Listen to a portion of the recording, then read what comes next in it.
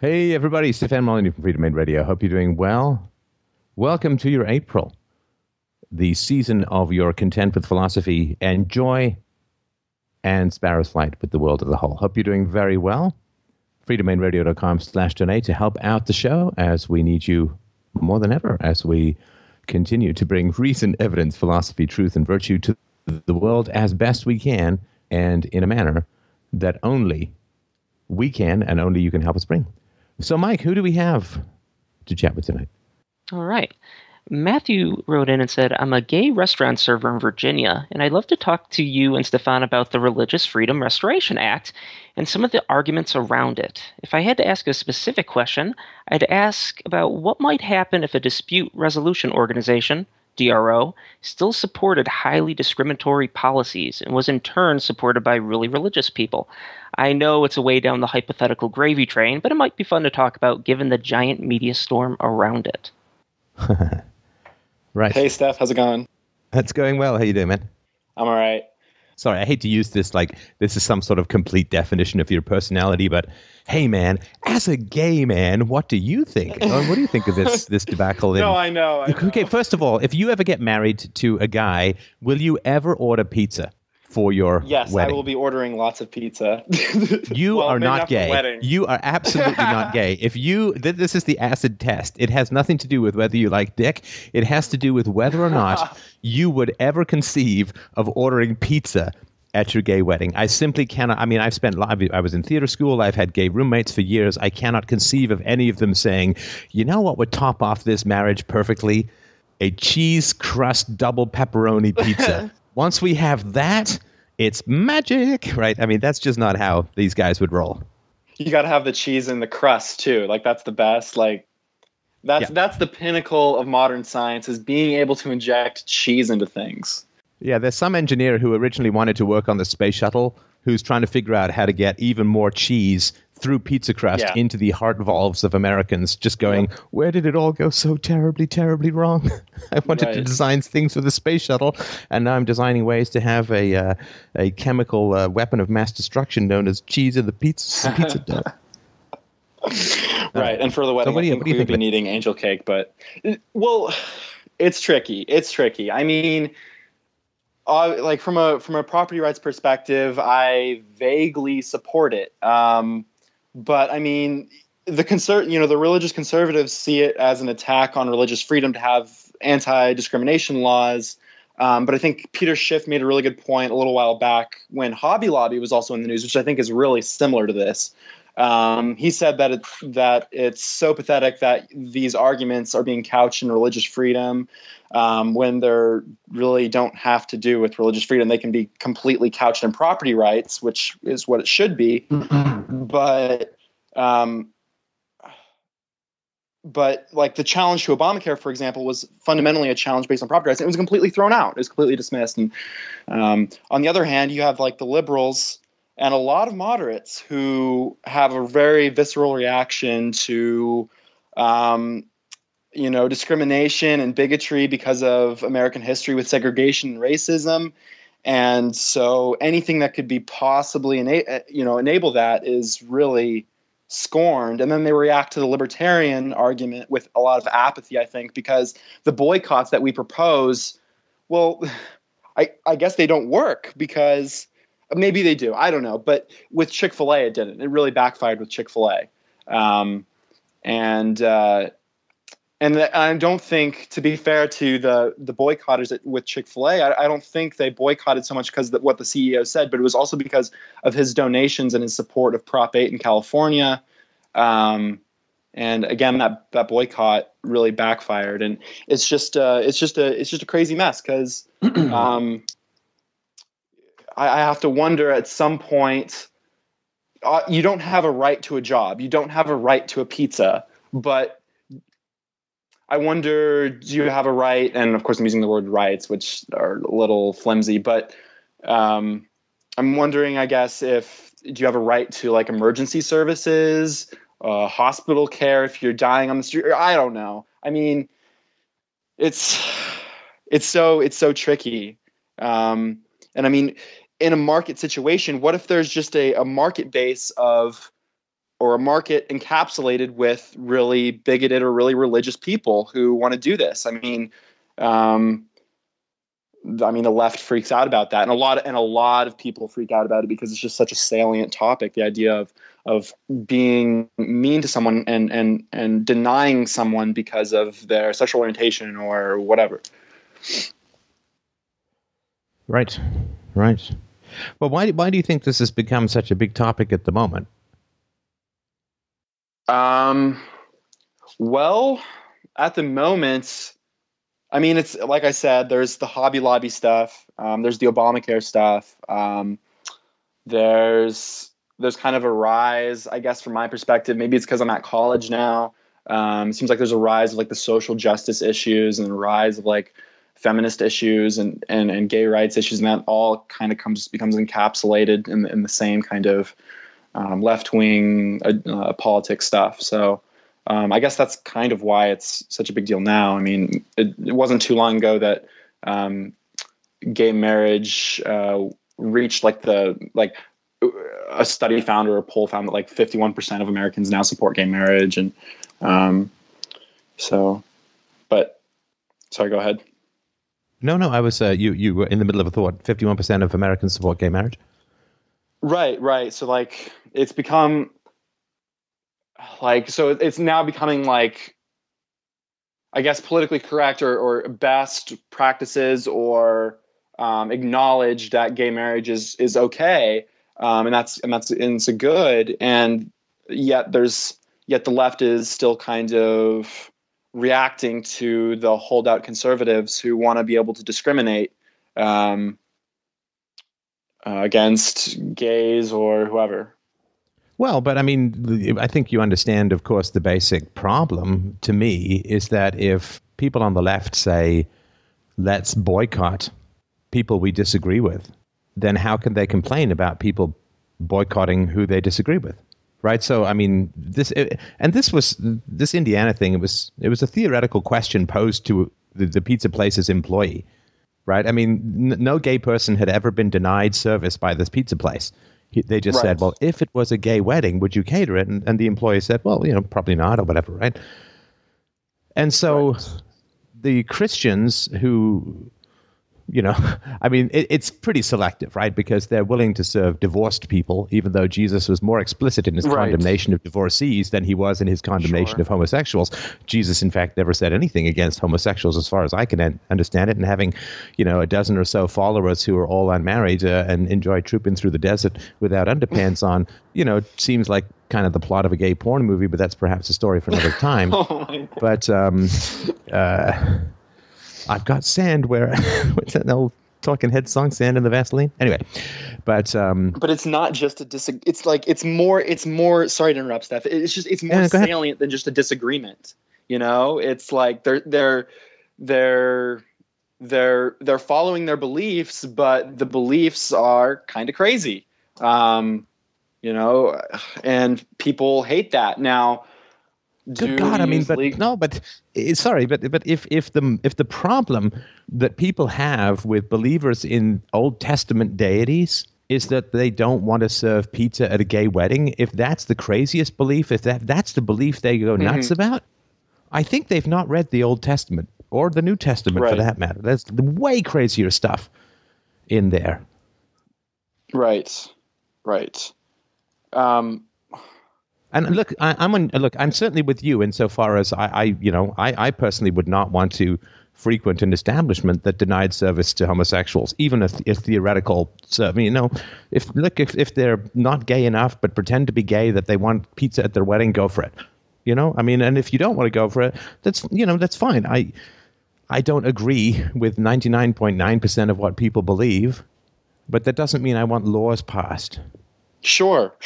And neither do I. I don't really want the laws passed either. It's just that by saying that, I feel like I'm a little bit in the religious people's camp. And it's like, by not wanting a law? By not wanting, by allowing them from a legal standpoint to discriminate. And I get the argument. I understand, like, I just personality, but hey, man, as a gay man, what do you think? I mean, what do you think of this debate? Or potentially for discrimination.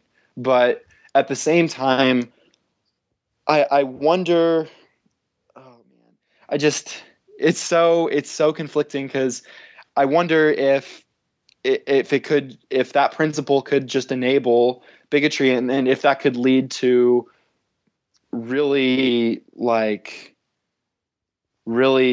big problems from a social standpoint, like a return or the gay bashing or whatever, right? Could it encourage real violence against gays, right? Right, but again, that would be against from a non-aggression principle standpoint, that would be against that. So of course, I would support that. Right. I wonder, where does the buck stop anywhere? Okay, you don't have a right to a gay pizza wedding. You don't have a right to a job. No. Hang on. Be accurate though, right? Nobody's saying that you don't have a right to a gay pizza wedding, right? Because there's lots of pizza places. Right, but you don't have the right to force a particular person to supply it. Right, in the same way that a gay printer shouldn't, a gay printer of T-shirts shouldn't be forced to print homosexuality as a sin on a T-shirt. Sure. I mean, you understand it cuts both ways, right? You take out that sword, you're not the only person in the room with a sword, right? I totally understand that. I totally understand that. But I wonder if there's a little bit of a difference there, because a gay person denying a Westboro Baptist Church, like a God Hates Fags T-shirt, I feel like that's a little bit different than a Christian denying someone because of their biology or something. Because the choice to go out with a T-shirt like that and go protest, I mean, that's totally different than choosing to have news, which I think is really similar to this. He said that it's so pathetic. Hang on. It's choosing to want to have gay pizza. Oh, sorry, gay pizza, whatever that would be, extra pepperoni. But it's the choice to have a particular person create and send pizza to a gay wedding. It's not the right to have pizza at your wedding, right? Right. It's the right to force someone who doesn't want to supply pizza to a gay wedding to supply pizza to the gay wedding. Like the wedding cake example, right? Of the woman, I think it was a woman who didn't want to make a wedding cake for a gay wedding. And so it's and nobody's saying can gays have wedding cake? Of course they can. But it's not a question of, well, do you have the right to initiate? Like, somebody who doesn't want to supply a service to you is not initiating force, right? No, I know. And if you go to the government, as you know, you are initiating force. I mean, it's a fundamental moral question. Sure. Now, the sort of fear of consequences of what happens if this stands and what other disastrous, but you can say that about anything. Sure. You know, what happens if bookstores do carry Mein Kampf? Might some crazy guy start but you can say that about, you can invent any domino-based disaster scenario for anything you want, which is why we need philosophy, which is it an initiation of the use of force to not make a cake or pizza for a gay wedding? It's not. I think it's bigoted. I think it's mean-spirited. And I think it's superstitious, right? I mean, because it's based on religious tenets that are very cherry-picked, right? Sure. But the reality is that there's lots of stuff that is unpleasant in the world that we educate people out of, and we are patient, I think, right? And maybe you can't talk to these people, but maybe their kids will watch Modern Family. I don't know. Right. But we don't want to be in such a hurry that we start pulling out weaponry to effect complicated social change. No, and I really don't want to. I think my point. And gay people are funnier than that. You know, again, I don't want to stereotype, right? But the gay people I've known are hilarious. And the idea that gays with, especially childless gays with huge amounts of money in general, well-educated, lots of leisure time, and the biting wit that comes often from being marginalized throughout childhood. I mean, guys, you're funnier than this. You don't need to go to the state. Just write a satire. I mean, just write something like, how gay does this pizza have to be? I mean, do we have to slice the pepperoni in the shape of a giant phallus? Do we have to use it as a sex toy in some ways that only a Christian imagination could comprehend? I mean, I don't want to riff too much on this, but I mean, there's so many better ways of undermining bad ideas than running to the state, which I think indicates we can't handle it. We need the state. We can't deal with it. We can't mock these people. We can't make gentle fun of them. We can't write skits. We can't, write funny articles. We can't, whatever, right? I mean, we can't beat them gently and positively in terms of logic. And so we need the government, and we need the courts, and we need the guns. To me, this is such a confession of intellectual sterility that I think it's doing more to weaken the gay community than any theoretically absent pizza could ever imagine. Right. I hear you. And I mean, guys, if gays can beat this stuff, I mean, my God, I mean, the things that gays have had to put up with throughout history, and that what gays have to put up with is in the world as it stands. The idea that some pizza store employee is somehow going to take down the gay community to the point where they got to run to the government is ridiculous. The gay community is so much stronger and more powerful than that, and better humored, and that's, I think, how these victories occur in sustainable ways. Yeah, I hear you. I think my last point, to be used for political. Sorry to interrupt, but a refusal to be used for political purposes as well, because this is all ginned up. Like the Trayvon Martin stuff, I think it's all ginned up for political purposes.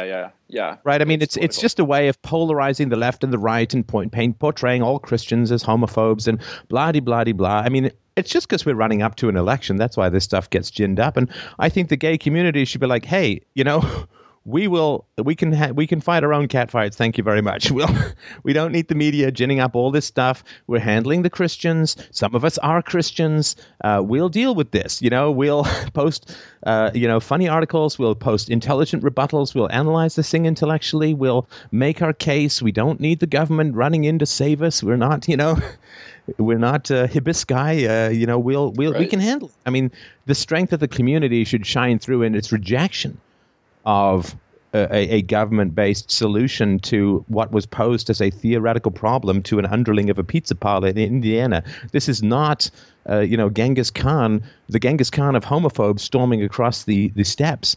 This is a tiny little issue, a theoretical bit of nonsense, and could be very well handled, I think, by the gay and by the straight community. I mean, I just recorded a video on this, and approached with positivity and humor and passion, you're going to do far more to deal with this than running to the government. Because, of course, once people run to the government, they think the problem's solved. And then they get sucked into the political process and they start getting manipulated by politicians. Ugh. Yuck. Right. I think my point with the T-shirt printers thing is that a hypothetical Westboro person who wants a mean T-shirt from a printer, I mean, that's based on their prejudiced opinion, whereas the gay person, their stance is based as part of who they are as a person. I know that's kind of flimsy, but I feel like there's a little bit of a difference. I also wanted to ask you. Hang on. No, I didn't quite get that distinction. Are you saying that being gay is not a choice, whereas being Christian is?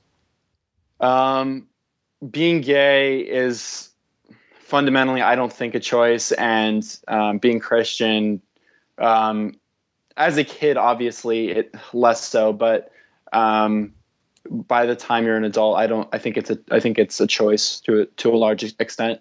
Obviously, there's history and momentum. Come on, behind look. But if you are a 20-year-old young man who's been raised by fundamentalist homophobes, and the entire community and the entire family, extended family unit, and the whole thing that you've known and grown up with have been homophobes based upon scriptural teachings. And, boy, if denying pizza to a gay wedding, that's a huge step up from kill them, right? Which is Old Testament style. Right.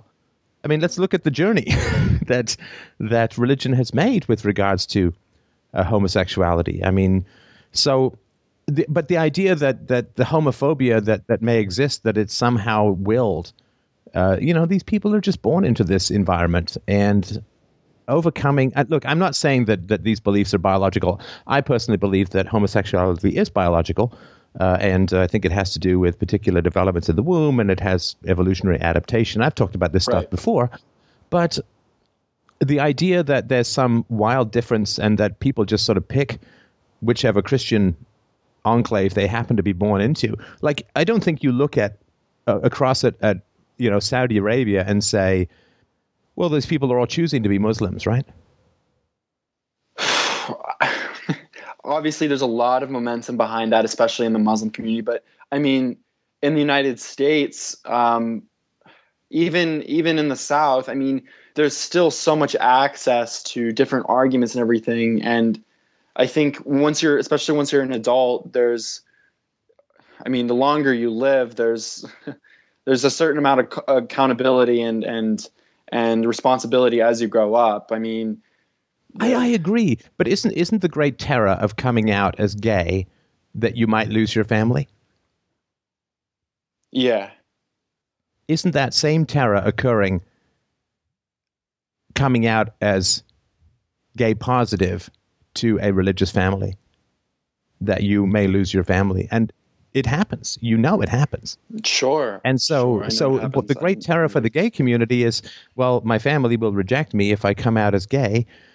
But if you come out as gay positive, your family may reject you as well if their beliefs are diametrically opposed. I'm not defending the beliefs, you understand. I'm just saying that the familial and social pressures are extremely high.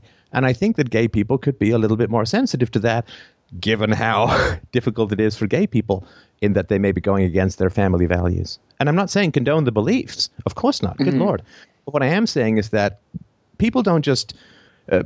people's beliefs are embedded in a social construct. Look, I mean, I've been spending 30 years trying to tell people that taxation is theft, right?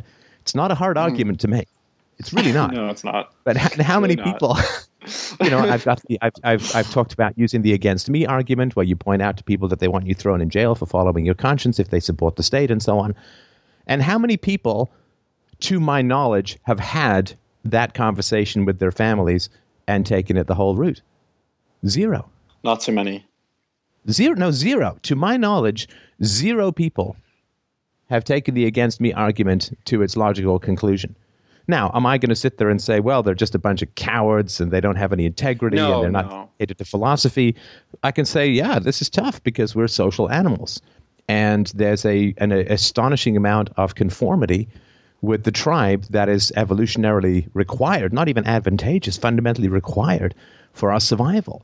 And so the idea that there are still some lingering bigotries from a 5,000-year-old set of religious texts, I mean, let's say, okay, let's not condemn the last few inches in a journey of 1,000 miles.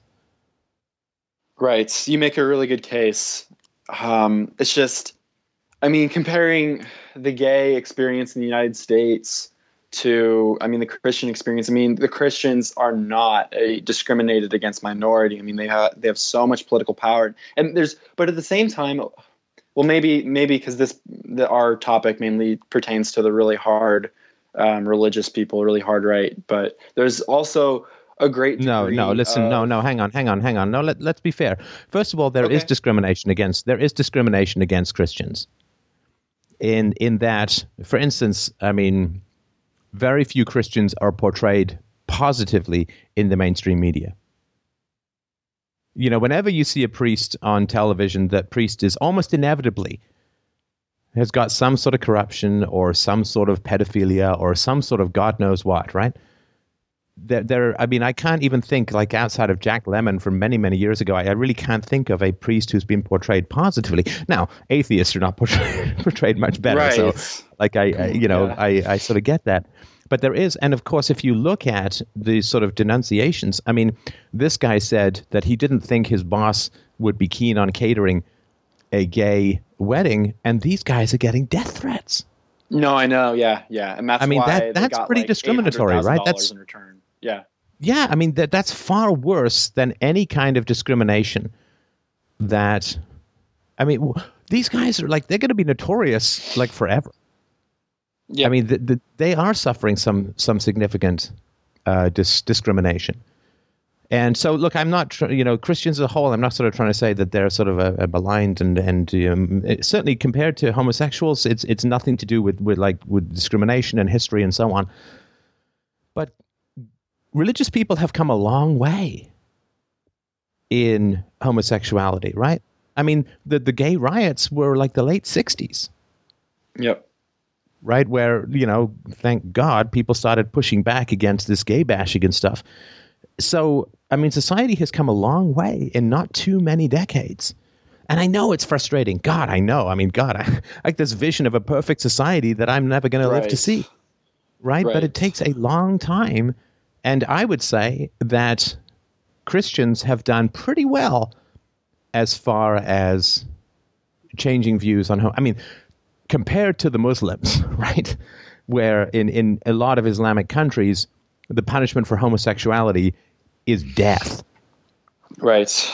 Right now, so I don't want to minimize what gays go through, and I'd be the last person to do that. And actually, that's pretty self-serving. I don't want to do that fundamentally, but I got to think from the perspective of a gay Muslim in Saudi Arabia.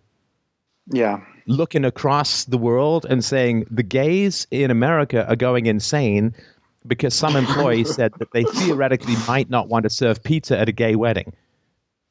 Are you kidding me? Yeah, I know. Are you kidding me? Yeah. Can you cast your eyes over here a little bit? Because we're getting stoned to fucking death over here. Yeah. And that's what bothers me. Like the CEO of Apple, you should never do business with people who are discriminatory. Really? He does business with, the Arabs. You do business with Muslim countries. You mother person. Yeah. I mean, come on. Yeah. Okay, stand by your beliefs. Stop selling state-enabling technology to countries that kill homosexuals. Yes. Yeah. And the American government, of all people, who regularly supplies arms and weaponry and foreign aid to these countries, might want to step back a little bit from, oh my God, they're discriminating against gays in Indiana, theoretically, in some situation that's never going to work. Oh my God. I mean, that's what I mean when I sort of talk about manipulation. I'd really like it if these people got upset with Islamic countries. Sure. About their treatment of homosexuals. But the challenge with getting angry at Islamic countries, well, as filmmakers, multiculturalism under the bus. Well, they tend to be also the fact that people are willing to get angry at Christians is a compliment to Christians, right? You understand that, right? Sure. People don't like to get angry at Muslims because Muslims tend to get quite angry back. A few at times, radical elements and so on, right?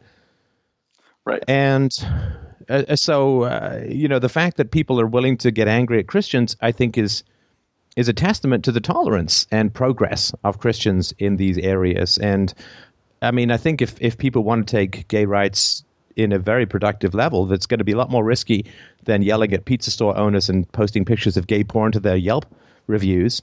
I mean, go take on some of the Islamic countries. And that to me would be very courageous.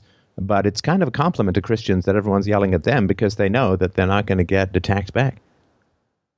Right. You make a really solid case. And I honestly feel kind of bad asking these questions because it's just like they're like out of the box hypotheticals, but it's just I know ask these questions. Seriously. Look, this show is to try and help us all with our challenges and what's on our mind. And look, you know this and I know this. We all have areas where our brain turns over, farts, and dies, right? We all have areas of historical challenge of, and so we all have these areas where we need these kinds of perspectives. And so, no, please don't ever feel bad about bringing up topics that are of importance to you. That's what this show is supposed to be about. So, no, I'm glad you did. Yeah, I also know a handful of people who are on the left who actually grew up in a really conservative part of like Southern California near LA, and their fight against like all of these Mormons during the Yes on 8 thing, and they're really bigoted neighbors, and I don't know. It's scary. Like, I wonder.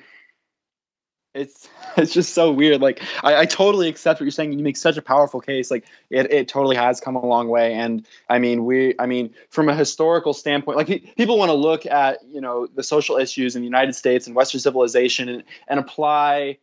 And I want to do this too all the time, but they want to apply everything that should be right, but they don't have any sort of historical context. They don't look back every once in a while and say, look at where we've come from. But at the same time, there's still all of these holdouts that are doubling down in a lot of ways, and it's also kind of scary at the same time. And I don't know, man. It's the opportunity. I mean, do you know one of the reasons why birth rates in the Western world are going down?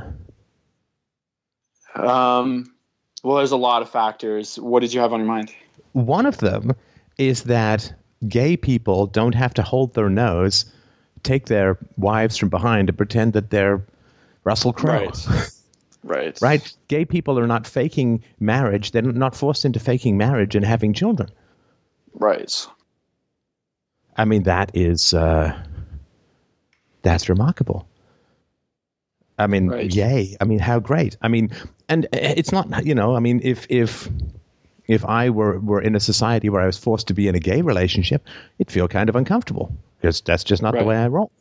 And so I can completely empathize and sympathize with gay people who were forced into straight marriages, but that's not required anymore. I mean, of course, there's still discrimination and so on, but I used to live in the gay district with a couple of gay roommates, and it was great. I mean, because there's a place where, like, there's no atheist community, right? You can't move to, Unbeliever Town and so on, right? And there's no village people for gays, for atheists and so on. But the gay community, you can at least move places where you can be openly gay and be sort of embraced and accepted, and so on.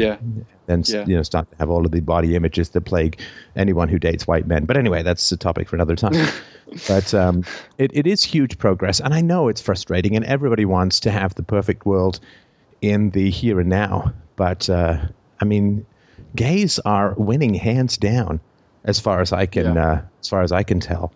And there's some holdouts, and yes, there's lots of, but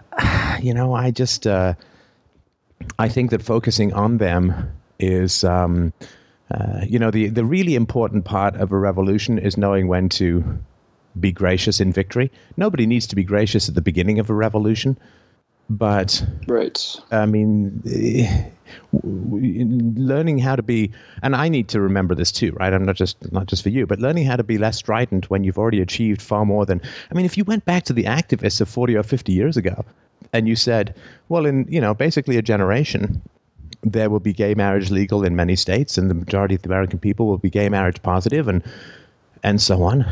And there'll be major gay characters who are parenting on television in one of the most popular sitcoms. I mean, would they believe you? They would be really happy. They'd be really glad. And then you'd say, well, but there's one thing that's still really bothering us, is that some guy in Indiana said that he might not bring pizza to a gay wedding. What would they say? Are you kidding me? Right. What will it take to make you people happy? Right? And not that you have to be gay to be a gay activist or anything like that, but I think, I think at some point there has to be, we've achieved so much, and we're doing well. Of course, gays as a community in general in the West, at least in America, doing higher per capita income, better education, and so on. And so I don't know. I mean, it's hard to say because, I mean, obviously the fight for equality and acceptance is never fully done. But I do think that it's, at some point they stop bombing Germany, right? After Germany surrenders, you stop bombing Germany. And I think that a lot of the homophobia and bigotry in the West has dissipated and diminished. Largely as a result of incredibly courageous and dedicated gay and straight men and women who've been fighting for these, and transgendered, right, who've been fighting for these rights, to the point now where Bruce Jenner is crossing over. He's crossing his Rubicon, right? Getting boob implants, I hear, and all this kind of stuff. And this is reported, and there's no particular shock and horror. And, he's not getting stoned to death, and nobody's sending him death threats and all that. And right. And the last thing I'll say, and I'm sorry for monopolizing. I'll shut up after this. That's okay. Go for it. Right, but I think it's really important for gay people to understand, and there's nothing more that gay people enjoy than having a straight man tell them what is important for them to understand. So I apologize for that in advance. But it's cool. It's really important for gay people to understand the degree to which homosexuality is fundamentally opposed to religiosity. Yeah. And the reason for that is we're supposed to be created in God's image, and God creates sexuality for procreation, and the soul is not biological, but rather immaterial, right? Like non-material rather than unimportant. And so if God says that homosexuality is a sin, it's because the idea that we're all created in God's image and we all have a soul means that we're all kind of fundamentally the same. And a lack of sameness challenges the egalitarianism of the soul, if that makes any sense. Mm-hmm. And so there's a reason why those who are created not in the image of the believers fundamentally challenge the egalitarianism of the soul and the wisdom of God's plan, right? So for like in the model of God creates everyone the same, if you're gay, well, you must have just made a mistake. Like you took a left turn at Albuquerque when you should have taken a right turn at Albuquerque, right? You like the outie and not the innie, and that's not good, right? And so, but then the question is, well, why would someone even be tempted with homosexuality, right? And of course, the answer from the fundamentalist perspective is it's a test. It's a test, and why are some people given this test and not other people, I mean, I'm sure you've never been tempted by the innie. I've never been tempted by the outie. But why would some people be given, God works in mysterious ways? Like there's an answer for every objection, right? Yeah, sure. And, but this idea that God creates everyone the same, but some people are same-sex oriented and some people are opposite-sex oriented, it doesn't fundamentally fit, because it means that we're not all created equally, and there is no particular plan. And this is why it has to be created as a sin. It's fundamentally opposed to the egalitarianism of the soul. And it's tragic. And, Christians have inherited these beliefs, just like people inherit a belief in the state. And, I always get these comments that people say, oh, gosh, Steph, how could you be so patient with this guy? Not you. How could you be so patient with the theist or the statist or whatever? It's like, because they're just, their brains, like my brain in many ways too, but their brains are like one snowflake on top of a giant glacier of historical thinking. People, like, to think for yourself takes decades of study. Yeah. You get to 10,000. Most people are just inheriting the prejudice of prior ages. I mean, they didn't write the Bible themselves. They didn't create Christianity. They just inherited it. And what's amazing to me is not how stable people's beliefs are, but how much they can change. I mean, if I look at something like how gay rights have changed in the past 40 or 50 years, I think, damn, that's impressive.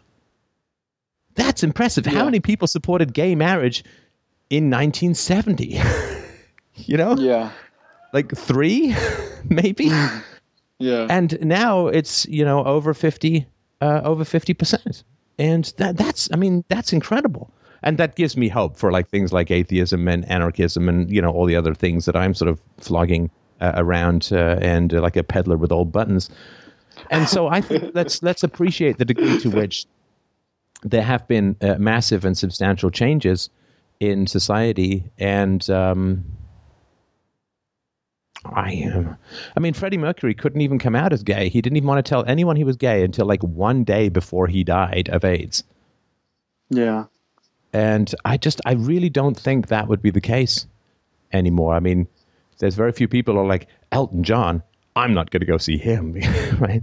I mean, it is an amazing change. And I think that to be threatened by theoretical pizza questions about gay weddings, which the demographic is the least likely to order a pizza outside of space aliens, I just think it's not gracious in victory.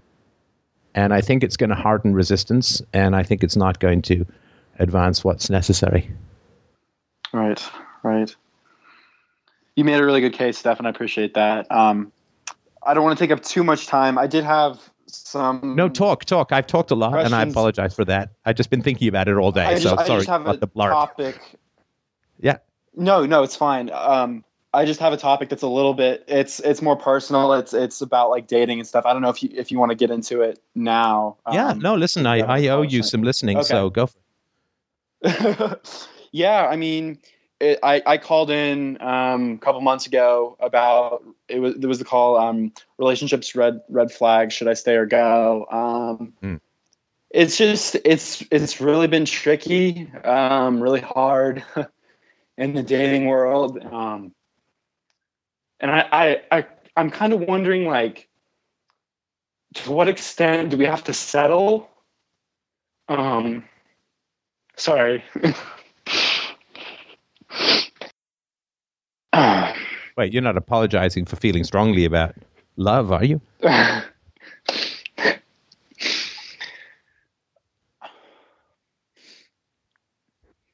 Yeah, I just wonder, like...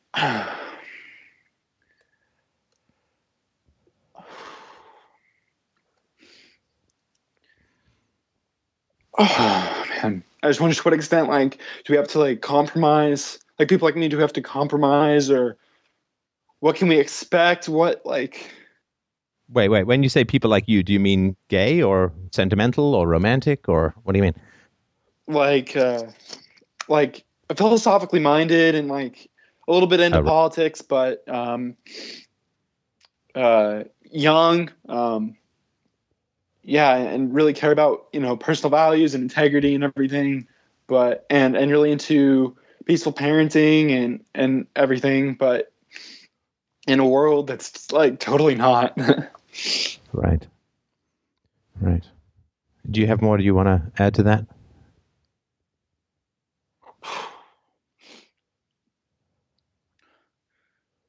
I really don't know if I want to go into too much specifics, but there's just been a lot of people who, again, have like just shown a lot of promise, but there's always like, I don't even know how to describe it. It's like, you feel like you can be really honest at first, and you really, in a way, you feel like you're pushing the envelope and presenting something new that you've never presented before, and that that no one else is presenting, but that the other person carries so much history with them and so much such a strong amount of a lack of self-knowledge and just a lot of opposite values to you, but yet at the same time, like, I look so hard for the right people, but like they don't seem to add up at all. Like, right. And how many of these kinds of, let's call them, mistakes have you made lately? Mistakes. I don't know if I want to say mistakes. I mean, but there's been like a lot of, yeah. Like there's been, I don't know, maybe like kind of maybe like 5, like, oh man, like maybe 2 or 3 like serious, semi-serious or really kind of got my hopes up kind of things. And then maybe a couple others that didn't go very far. I don't know. And like, it's weird because like, I value the romantic relationships, like just like being able to have that someday. I value that so much. Like it's in a weird way, in a conceptual manner, it's like more important than it feels like more important than school or career or family life or like friends or like anything like that. Like having like an amazing romantic relationship or a spousal relationship, like that seems like just like that just seems like the number one goal to have. And I know I'm young, like I'm only almost 19, so I mean I've got a long ways to go, but it's still really disappointing. It's really hard. I don't know, ran away stuff. Yeah, well, I mean, you're wise to be concerned about the integrity of your heart, right? Because you say, well, I'm 19, but I think that it's fairly true to say that your heart can only be broken a certain number of times before it starts to lose functionality. You know, like the 8th time you break your leg, you know, you might not be doing the line dance anytime soon again, right? Right. So I think you're very wise. And now, of course, again, my knowledge of the gay community is not insubstantial. Right. And there is a fair amount of promiscuity, fresh meat, right? Yeah. Oh, yeah. The chicken hawks are not unknown, right? Yeah. And so, you know, as a young man and as an attractive young man, you know, there are, you know, predators out there in the gay community, just as there is in the straight community and so on, right? So I think you're wise to be wary of that kind of stuff. And the other thing, too, is you say, well, to what degree should you compromise? You must always compromise, Matt. You must always compromise. And the reason for that is that to not compromise is to assume that you are perfect. Right. I'm not. You know, that any deviation from your existing belief systems must be a compromise. That's megalomaniacal, right? I'm not saying you are. I'm just saying that would be vanity to the nth degree, which is to say all my perspectives were valid, and any time I have to change my perspective, that's a compromise. That is to assume that you're perfect. And you're not, and I'm not, right? I mean, I'm regularly meeting people and getting new opinions that alter my existing belief systems. Yeah. And so you will always compromise. And to not compromise is the height of vanity for you and for me and for everyone. So I would try and avoid the kind of purity of, well, like, you know, and there are some things which, of course, we compromise on, and some things which, of course, we don't compromise on. But I would say that to assume that any relationship you don't compromise on is a relationship you're not learning anything from. And therefore, I would argue, not much of a relationship, right? Right. Right. So you, of course, I would assume, are far in advance in your understanding and wisdom of most people in any community. And so you have a lot to offer, but I would certainly wait for falling in love for somebody who can really surprise and enlighten you. Right. And I don't think I'm way out of base in saying that the gay community, in certain elements of the gay community, not exactly known for Stygian depths of self-knowledge. Sure. I mean, there is a certain shallowness element and a certain, you know, preening element and a certain hypersexualized element that is not exactly conducive to deep and long-lasting emotional commitments, right? Right. And so that is something to that's, of course, something to remember and be aware. Straight men, not exactly, most straight men, not exactly drowning in an abundance of potential anonymous sex. Otherwise, it would be a different life for straight men. But the straightest, the most, the closest that straight men get to gay sexuality is online pornography. Yeah. Hey, look, here's easy sexual release. It's just a click away. So, well, I don't know. I mean, yeah. I mean, now there's like Tinder. There's like Tinder and everything, and college, frat life and everything, and it's crazy. It's totally crazy. to the extent that which people are just like that are just like willing to like just have sex with like someone they like barely know. Your phone can buzz if you walk past someone, right? Yeah. Then you guys can be like, hey, you liked me on this app, and let's go have sex, right? Yep. There's a total culture of that, and on both, I think there's it's certainly more, I guess, kind of stereotypical or kind of heightened with the gay community, but it's certainly there with the straight community too, for sure. Yes, absolutely. It's just a little bit. It's just a little bit less like. It's just with the straight community. It's just a little bit like.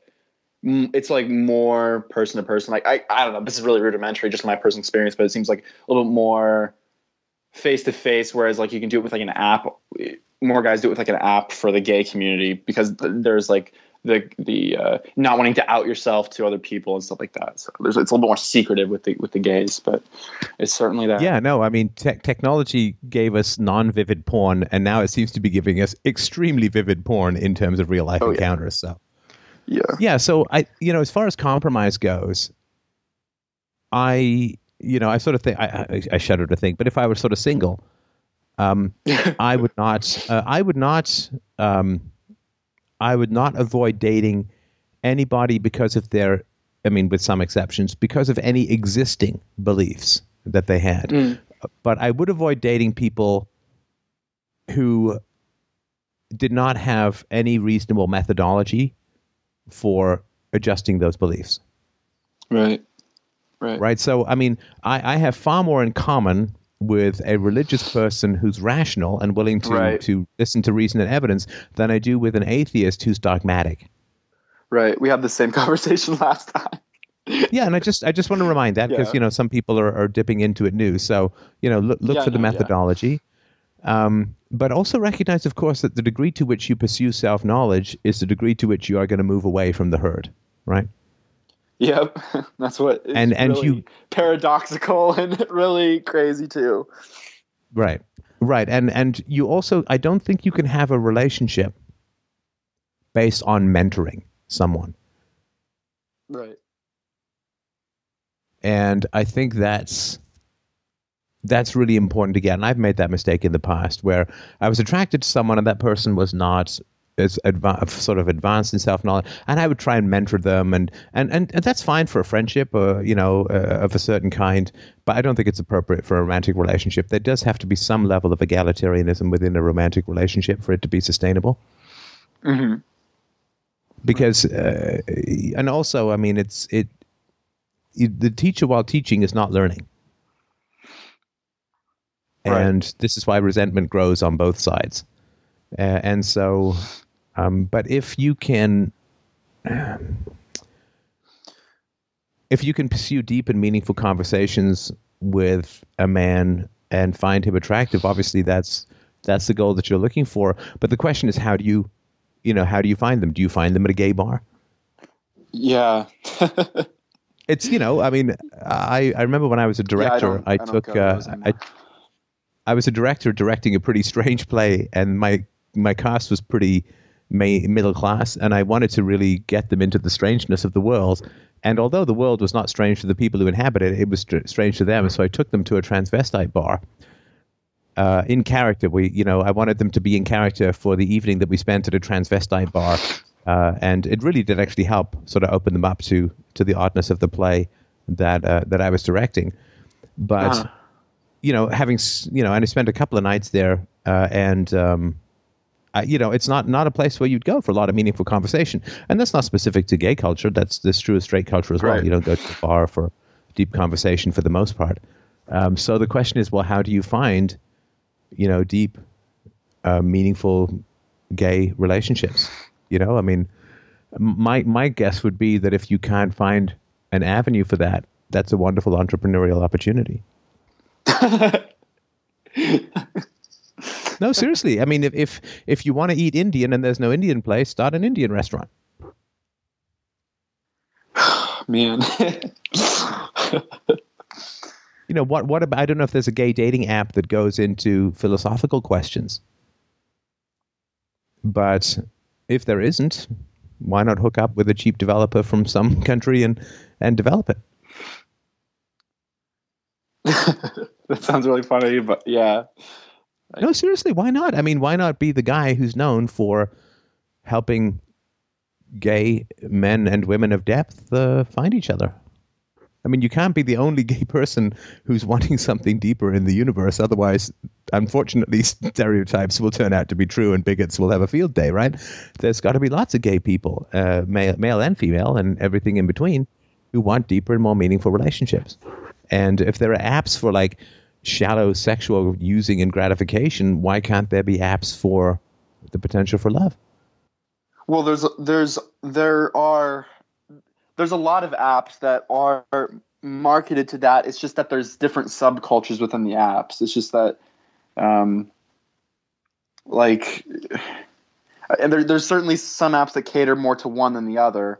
And I certainly stay away from the one kind and try to stick to the more serious kind. But in my experience, but even then, it seems like it's slim pickings, and even the top people, like the best candidates, are like, to really simplify it and really like kind of I guess reduce people. It's like it's even the best people. It's not too good.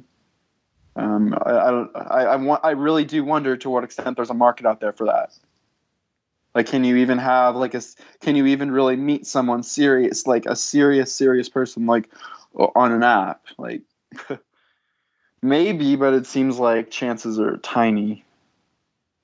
Well, but you could argue that that's the purpose of technology, is to join the rarest of the rare together, right? Right. You know, if there's only one fish in the lake, you really need a fish finder, right? You really need that sonar technology. And so the rarer that people are, I think the more market there would be for that kind of technology. Is there going to be $1 billion on it? Well, not initially. But if you end up with people who end up in love or getting married through your approach, then that's going to be news to people, and it's going to be interesting to people. Right, and then there's also all the chameleons who. Oh yeah, well of course, you know, tragically, gay people are quite good at pretending to be something they're not, right? Yes, and right. So there is that challenge for sure. Yeah. And how do you find people who are chameleons? That is, like, how do you find them out? Well, I think generally you find them out by listening. Mm-hmm. Right, let them talk, and if you feel that there's no connection, then they're probably trying to manipulate you, and they're probably trying to pretend to be something that they're not. Yeah, right. People who are trying to manipulate you don't have deal breaker standards. They don't bring up deal breaker standards. Sure. Because, you know, they're just trying to find a way to get what they want out of you. So there's some ways to try and figure that kind of stuff out. And yeah, I mean, my advice would be, you know, hold on to your heart and wait to find the right person, because, you know, every time you get burned, you get scarred. And every time you get scarred, you get a little less open, a little less flexible. Yeah. And there is, you know, so many opportunities to get burned in the gay community that it is a challenge. But, you know, you are a guy who has so much to offer another man that... it's, you know, I hate to say it, I sound so Christian. It's worth keeping yourself pure until the right man comes along. But, you know, like, it's worth it. I mean, you have so much to offer a man, and, you know, if you guys decide to have kids, you have so much to offer the kids that it is it's worth it. I mean, you can't be the only one. I hope not. I really hope not. Every fetish has at least one other fetish member, and if your fetish is philosophy and self-knowledge, we hope that, you know, right down the aisle from the shaved goat and baby oil fetish group, there's got to be somebody else, right? Right. I don't know if you want to continue along the rant train or not. I feel like I've taken up a lot of time. I think, you know, with all due respect, I probably should cruise on to the next caller. Sure. But, you know, you're welcome to call back anytime, my friend. I mean, it's always great to chat with you, and I hope that it's as interesting to you as it is for me.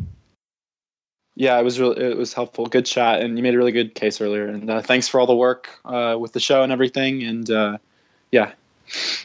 And if anyone would like to know or meet Matthew, you can email me. I can forward your information on to him. So do what I can to help you chameleons. out, No chameleons. Be sincere. Thanks, and Michael. Nobody from Westboro Baptist. Anyway, okay. All right. Yeah, thanks, Matt. Thank you. All right, up to his Tasso. He wrote in and said, I'm currently working on a project that explores the motivations behind stage parents, the potential for long/short-term negative psychological effects on their children involved in the industry, and the importance of raising your child to be an independent individual. I've worked in film/TV casting for the past 2 years, and since being exposed to child actors and their parents in audition scenarios, where I first began to take notice of these issues, I've been discussing the topic with various professionals, including union child advocates, and I also had the pleasure to speak personally to several former child actors, most of them now in their 20s, who have achieved varying levels of success within the industry since their beginning. My question is, what do you think it would take for these parents to realize the damage they're doing to their children if they are in fact forcing their unfulfilled dreams upon them? Can you tell me a little bit more? It's not a world I know a huge amount about. I wonder if you could sort of fill us in a little bit more about what the story is. Sure. Yeah, I work in casting as a camera operator. So basically, I sit in various sessions for hours. So it's usually me, the casting director, and a reader. And usually, I just see if we are seeing kids come in specifically for a role. They're usually in for a very short period of time, sometimes minutes. They can travel for hours to just come in for the two minutes tops. So I guess what I first started to see was obviously different kinds of kids, and some of them just very uncomfortable. I wouldn't see them interact with their parents, maybe besides being in the waiting room.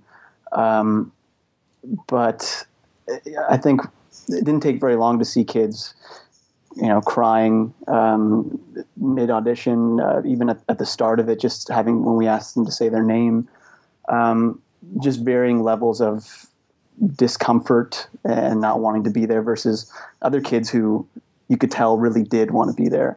And then I moved into also working self-tapes, which is much more private. It's usually just me and the actor, and then I send their tape off. And in circumstances like that, when there isn't a casting director and it is me, the child, and their parent, that's when I was able to kind of see them, how they work much more intimately, and I was just kind of a fly on the wall. I'm not sure if I'm giving you enough the context you need, but that's when I'd see some, I guess, crazier things in terms of what the parents paid attention to, how they interact, and really that's where I would see the forcing, the kids just being like, okay, I think that's enough takes, and it's like, no, well, we have to do it again until it's right, and most of the time they don't even really know what they're doing either, and I can tell because I've sat in with the actual casting directors, and I've been able to kind of tell what they're actually looking for.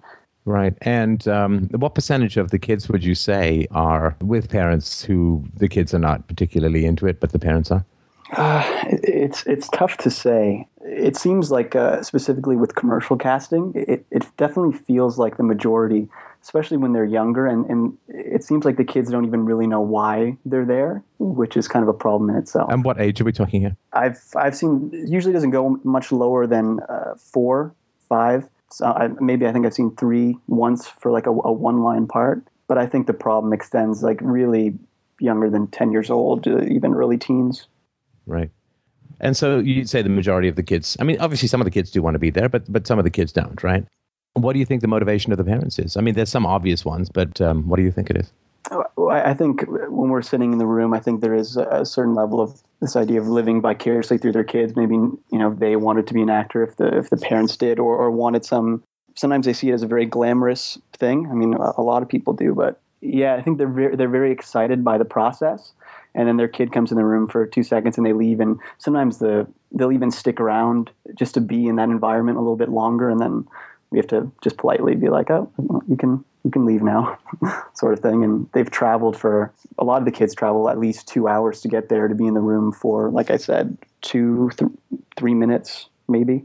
Wow. Now, the upside, though, is pretty significant, right? I mean, if the kids are hired, then they get some cash, right? Yes. So, I mean, there is that aspect of things. Do you have, and this is very tough to guess, but you'd probably certainly be better at answering it than I would. Do you have any idea how many of the kids actually, make it? An extremely low amount. The kids who tend to have even some level of success with it, they tend to work a lot. It's not surprising to see a kid who is smart and can take direction. I mean, it's surprising to find those kids, but once they're in that position, it's not uncommon for them to work like 10 jobs a year. They'll keep using that kid over taking a chance on someone new. Yeah, I mean, I auditioned a bunch of kids for a movie that I wrote and produced many years ago, a short movie. And the kid actually ended up doing well. I mean, he was good, and he's ended up having a career. But yeah, there's a lot of kids come in, and you can definitely see that a lot of them are there because they just don't want to say no to their parents. There is obviously some of the, I wanted to make it big, and I didn't. And my kids are going to do it too, but there's also bragging rights. What is it that makes you valuable as a person? Well, maybe it's because, that's your thing. Your kid is in the movies. There are lots of problems with this kind of stuff. I mean, the money that's floating around can be a huge problem. I think everybody knows Macaulay Culkin had problems. A lot of the other child stars have had problems. And there is a certain kind of fame that, like, even if you don't do that much work, you just become like ridiculously famous. Once you achieve a certain level of fame, it really takes a lot to mess it up. You can make a crazy amount of money with a certain amount of fame, but of course, the numbers of people who actually make that level of fame is very, very few, right? Yeah, it's like playing the lottery, except with the lottery, you just got to go into a store and get some tickets. With this, I mean, you work for years and you can spend crazy amounts of money because there's a whole industry, isn't there, of people who pray. I shouldn't say that because some of them obviously are honest and decent people, but let's just put it another way. There's a whole industry of people who cater to those who want their kids to become famous or who want to become famous themselves. Right? I mean, we'll give you your headshots, we'll give you your acting lessons, we'll get you introduced to agents, right? There's a whole group of people who cater to people who want to become famous, right? Yeah, a lot of that stuff is none of it's cheap either. I mean, even headshots alone can cost you upwards to $1,000, especially for people if they're not working. It's really money they don't have, which digs its own financial problems. You were speaking about Misha, and so once you can spend tens of thousands of dollars on singing lessons, acting lessons, dance lessons, and people who say they'll be able to introduce you to something or other, and you can really spend a lot of money on this. And of course, once you're in, then the pressure really begins to mount, right? Once you've sunk that amount of time and energy, and doesn't the pressure really start to mount? Yeah, especially when a kid is having a certain level of success, then very often, at least one of the parents, like they quit their job and cater to them entirely, driving them to audition after audition. Yeah, they kind of put all their eggs in one basket with their kid. Right. And what do you think are the primary drivers for these guys? Oh God. Besides, again, like living vicariously through their kids, and talking to some child therapists as well, they've kind of talked about narcissistic parenting. That's kind of been like where that kind of pushes them, because I ask them the same sort of questions. I guess I'm not really sure, other than I guess potential financial gain. I wonder what sort of parents they would have had to put that in a position. Like what must be missing in their lives in order to want to pursue that through their children. So then you just kind of wonder if they're narcissistic.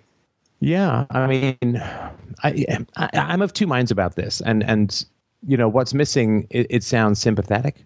I mean, it sounds like you're being sympathetic, and maybe you're entirely right to be sympathetic. But I feel less sympathetic towards these sorts of parents. I mean, to me, if you are driving your children because of your own need for attention, if you are harming your children because of your own need for attention, I consider that to be pretty horrendous. And I'm sure they didn't have the best upbringings. Of course, I can sort of understand that.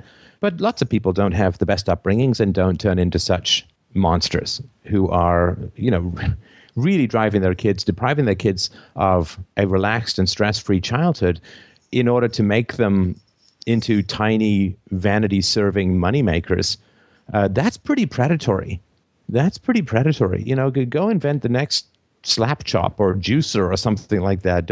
If you want money and all that, don't drive your children into this industry if they don't want to be there or if they're not that interested in it. I mean, I've asked my daughter about it. I mean, she likes to do acting and stuff, and we do lots of little improv scenes together and all that as part of her game playing.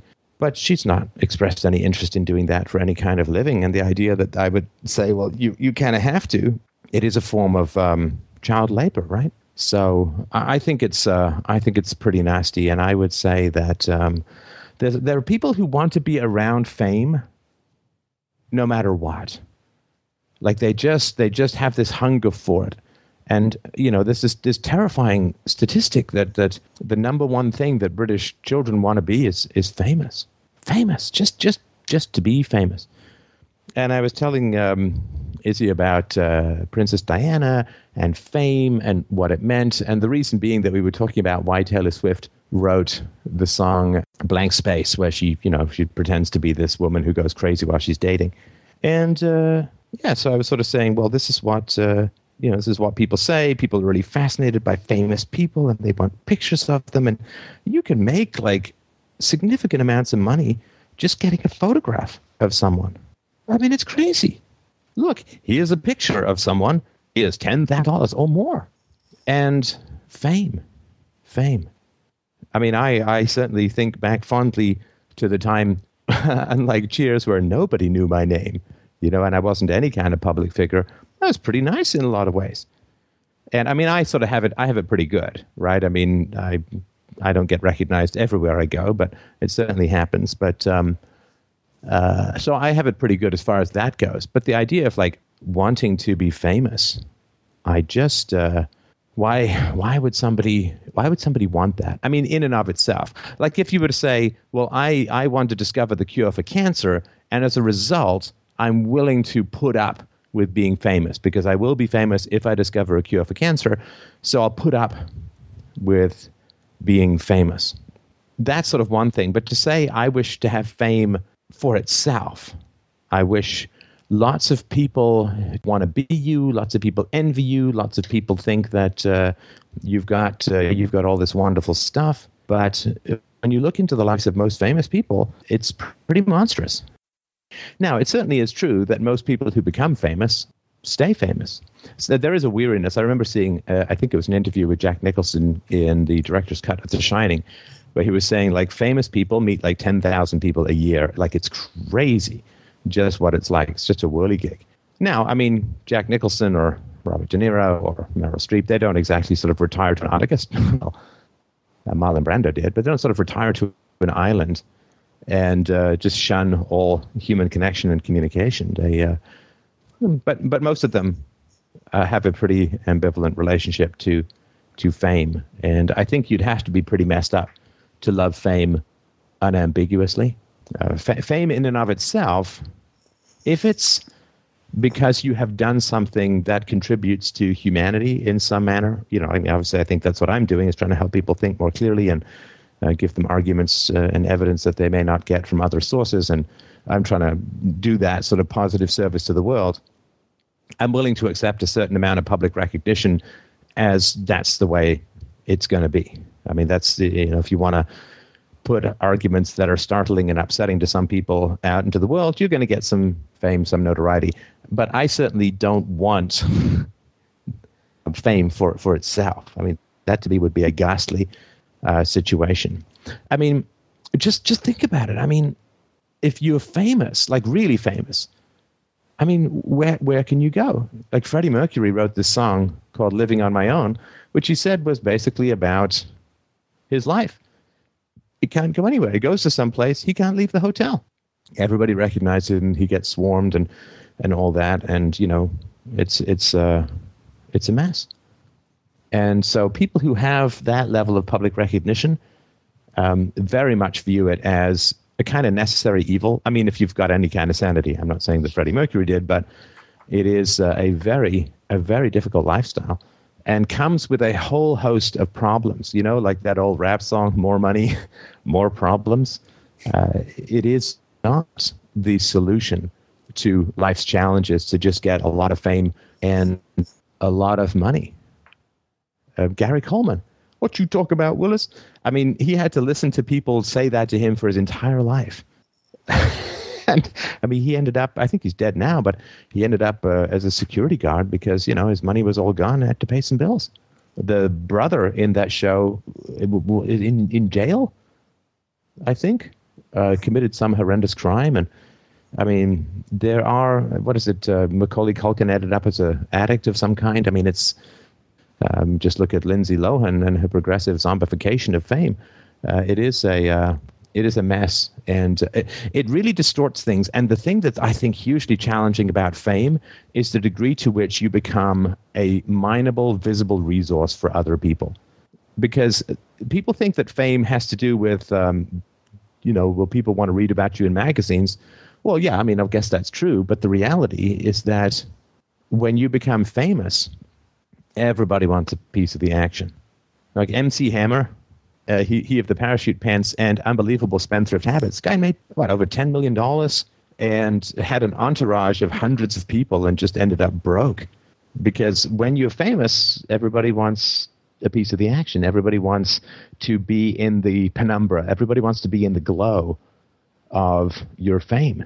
And what? Oh, Can't Touch This was MC Hammer. Yeah, so can't touch this unless it's my money, in which case you can bathe in it. You can set fire to it. You can set it in a rocket ship to planet bankruptcy. Everybody wants a piece of this. And when people are profiting from your fame, they will try to work you like a horse with no name. They will try to work you. There's stories about Janis Joplin just having a tour. And she's like, I'm tired. No, you got a tour. And everybody tries to tell you, well, if the public loses sight of you for 18 minutes, they'll forget you, and you'll have vanished, and you'll be gone, and nobody will be interested in you anymore. So you've got to stay in the public eye. You've got to do this. You've got to do that.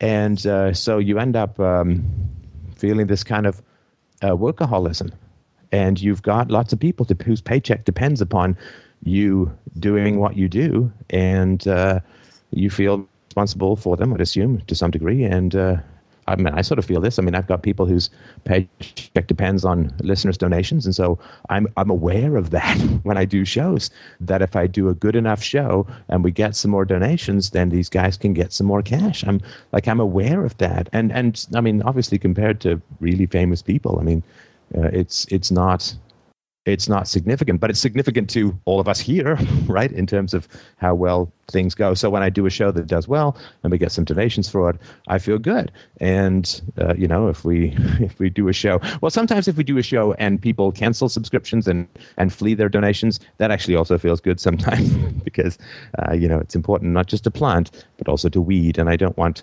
crazy or dysfunctional people saying they're big fans of the show. I'd rather they say they don't like the show. So the weeding stuff is okay, but it's a challenge. And there's three of us here whose income relies, whose food and shelter relies on people's donations. But what if you've got like 50 or 100 or 200 or 500 people all depending on you? That's a lot of pressure. Like, is your agent objective about whether you should take a break if half your agent's income depends upon you doing the next project? And so when you become famous, how many people who are around have nothing to do with your fame? Well, hopefully your family and hopefully friends that you've had for a long time. But I don't know. I don't know how many people are really around who have no relationship to your fame. It's kind of like an elephant in the room. And so people have a relationship to your fame, and that's always part of their relationship to you.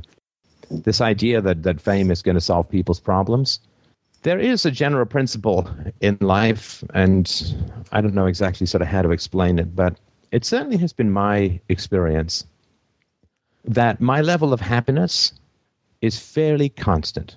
And I'm a pretty happy person, and I would say that my level of happiness has not wildly changed since I was younger. I mean, the fact that I've maintained it, I think, is good, and still have a happy and positive outlook on things and enjoy my life. But I think this idea that there is some external solution to the problem of unhappiness or to the problem of insecurity is a very, very seductive and dangerous notion. I don't really think that there is an external solution. I think that if you're unhappy, your kids becoming famous won't solve your issues. And in fact, it may even make them worse, because it's all the opportunity costs of pursuing fame that people often forget, right? So the amount of conflict and stress and money problems and so on that are generated by these stage moms and stage dads, all of that is time that they're not spending learning how to be happy with who they are and what they've got. And all of that stress is all the time that they're not having positive time and interaction with their kids. And so I think it's a significant problem. The idea that if we're pretty enough, if we're rich enough, if we're successful enough, if enough people know our name and so on, the idea that that will make all our problems go away. The great thing about getting older is, I remember this cartoon in some magazine when I was a kid, and it was two guys walking down a street, and they saw running down the street 2 or 3, giant monsters, and like demons and all that. And one guy turned to the other and said, it's just one goddamn thing after another. And there's, life is just, it's a series of problems, and learning to embrace and enjoy the problems is the challenge in life. And if you can learn to embrace and enjoy the problems in life, then the fact that there are problems in life won't be something that interferes with your enjoyment of life. I think that this idea that there's this magical place we can get to without problems creates more problems, because you give up reasonable and rational methodologies for making yourself happy in pursuit of this nirvana. And then when you get there, well, you're still pretty much the same person. I was listening to, I was at the gym the other day, I was listening to a documentary on Pink Floyd. And, after struggling, they released Dark Side of the Moon, and of course, one of the biggest selling albums of all time. And they said, well, it really didn't make that much of a difference in terms of our lives. And I think that's just an important, and if that doesn't do it for you, and if, Michael Jackson, Thriller, I think, is the best-selling album of all time, and if selling Thriller, like the bajillion copies of Thriller that was sold, did that make Michael Jackson happy forever? No. I mean, Lord knows what happened. There were payoffs to parents of kids where there were molestation charges. He apparently had some form of eating disorder, which is why he was so thin all the time. His feet were ruined from so much dancing, and he couldn't sleep. And he ended up dying from various drugs in an attempt to deal with this sleeping disorder. And he ended up broke and having to go back on tour when he was 50 or something like that. I mean, it was a big mess. Now, that guy was like the king of pop, and everyone loved him, and everybody wished to kneel before the silver glove and do all these kinds of cool things. And boy, if that's not an instruction on how little fame can enhance your life, he probably would have been better off as a day laborer in the long run. Or Princess Diana, right? The ultimate postmodern fairy tale. Oh, she's so pretty. She's got such perfect hair, and she married a prince, and she's given birth to princes, and then she, dies like a dog in a fireball in a tunnel. And British women mourned her extravagantly, and mental health, apparently in England, actually improved after that, because this fantasy that resources can solve unhappiness beyond a certain bare minimum is just just that. It's a terribly dangerous fantasy. And I would assume that these people feel that they will be that much more valuable if their children become famous. And I think that's giving up the fantasy that something else will make you happy other than virtue.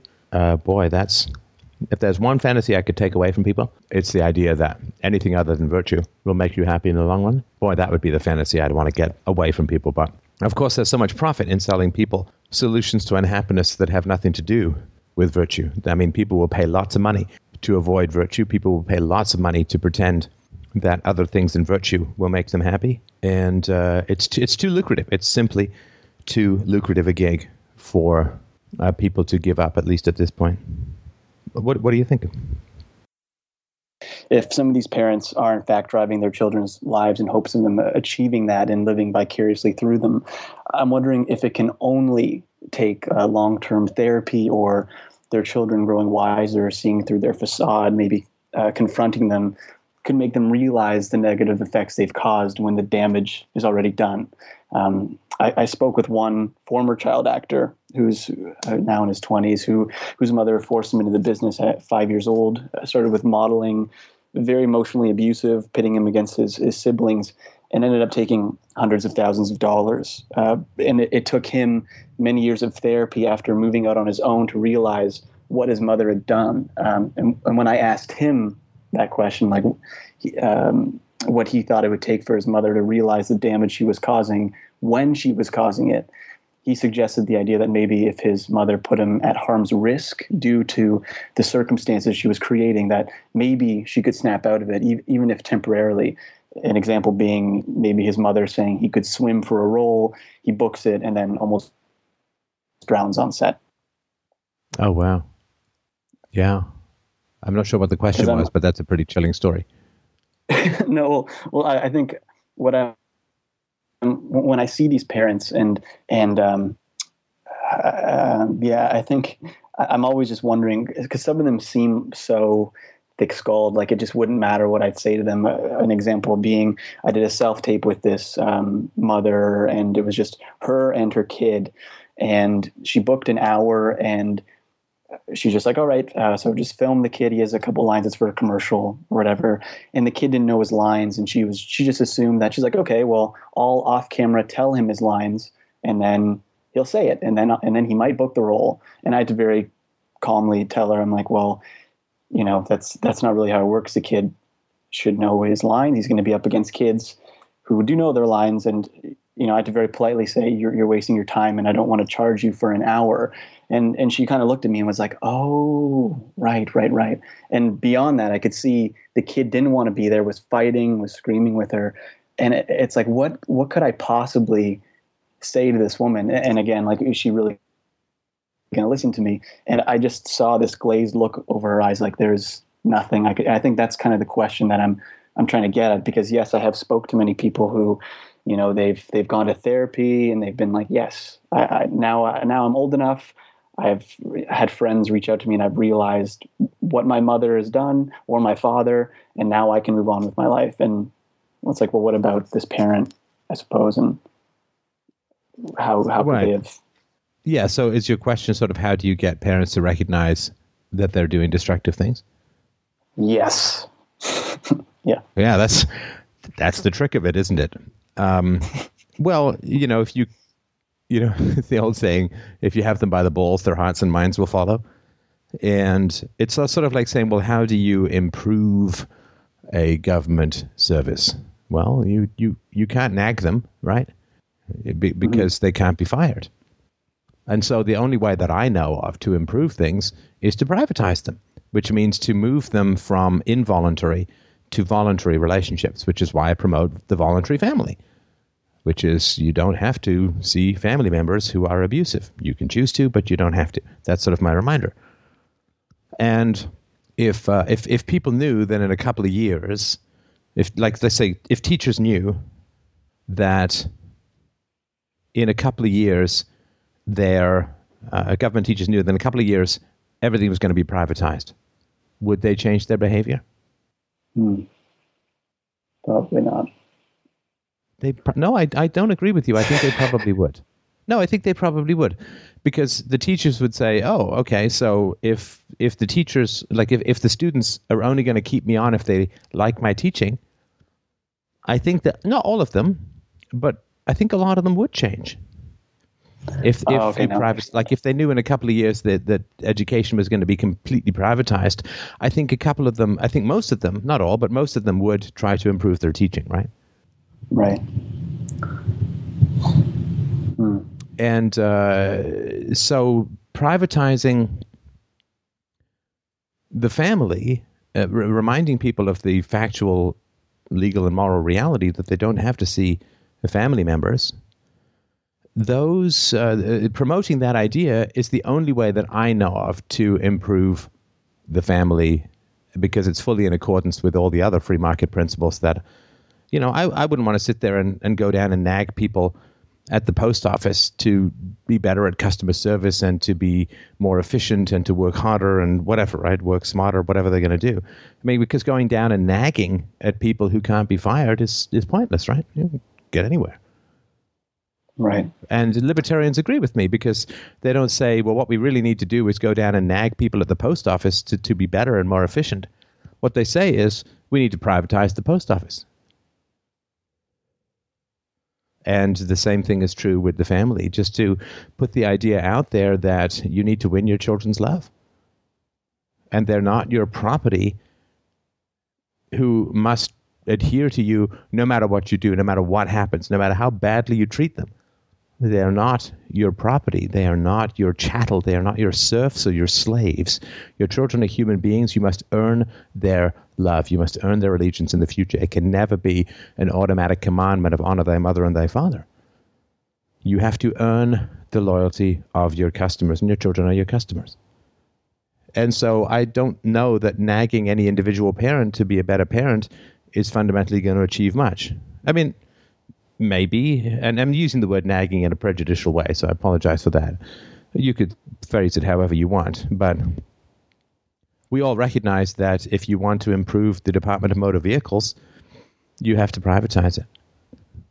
That's how things get more efficient. And if you look at the degree to which privatization has unbelievably improved the quality of life for literally countless people around the planet. I mean, if you just look at India and China, it's truly astounding just how much has improved in the world as the result of basic privatization. Hundreds of millions of people are living staggeringly better lives as a result of privatization just within the economy. And if we can privatize the family, I think that's fantastic.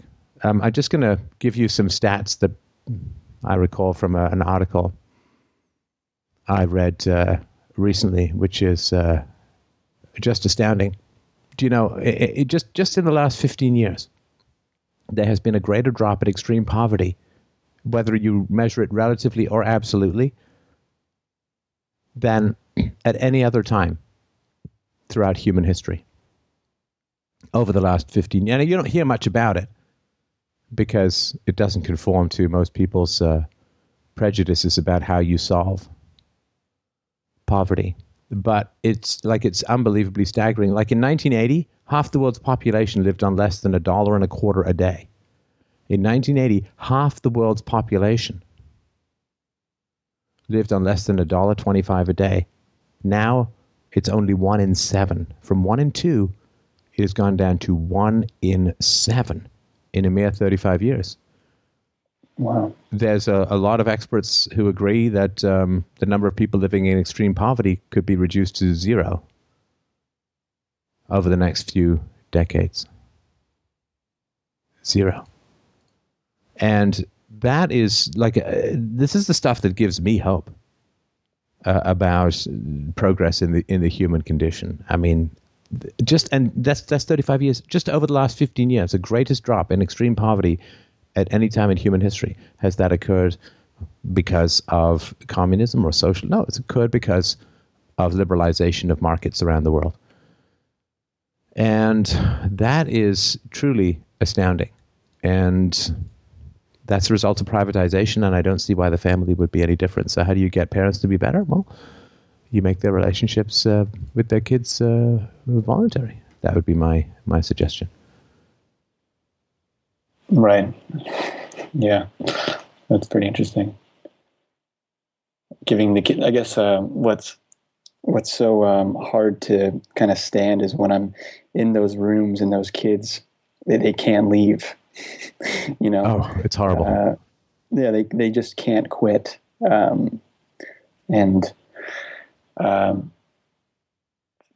just see it quite a bit, and I feel powerless to it too, I suppose. I mean, I'm just in the room. I'm going to film them, and the most I can possibly do is, maybe tell them that you should take your kid to classes. Maybe if he's still interested, he can take classes and make that decision for himself without, making it seem obvious that I'm telling them how to raise their child. But yeah, if they were given that freedom to quit or something, to leave, I'm sure a lot of them would. Right. And look, I mean, I don't have any answers to that because I'm long-term. That's the only way that it can work for me is I'm a long-term guy. And how do you deal with parents who are being abusive in the moment or parents who are being destructive in the moment? Well, I mean, you can say something. I don't know if you can because it's more of a formal environment or professional environment, but I don't know. There's, I'm for like, how do we make the next generation happier and more functional?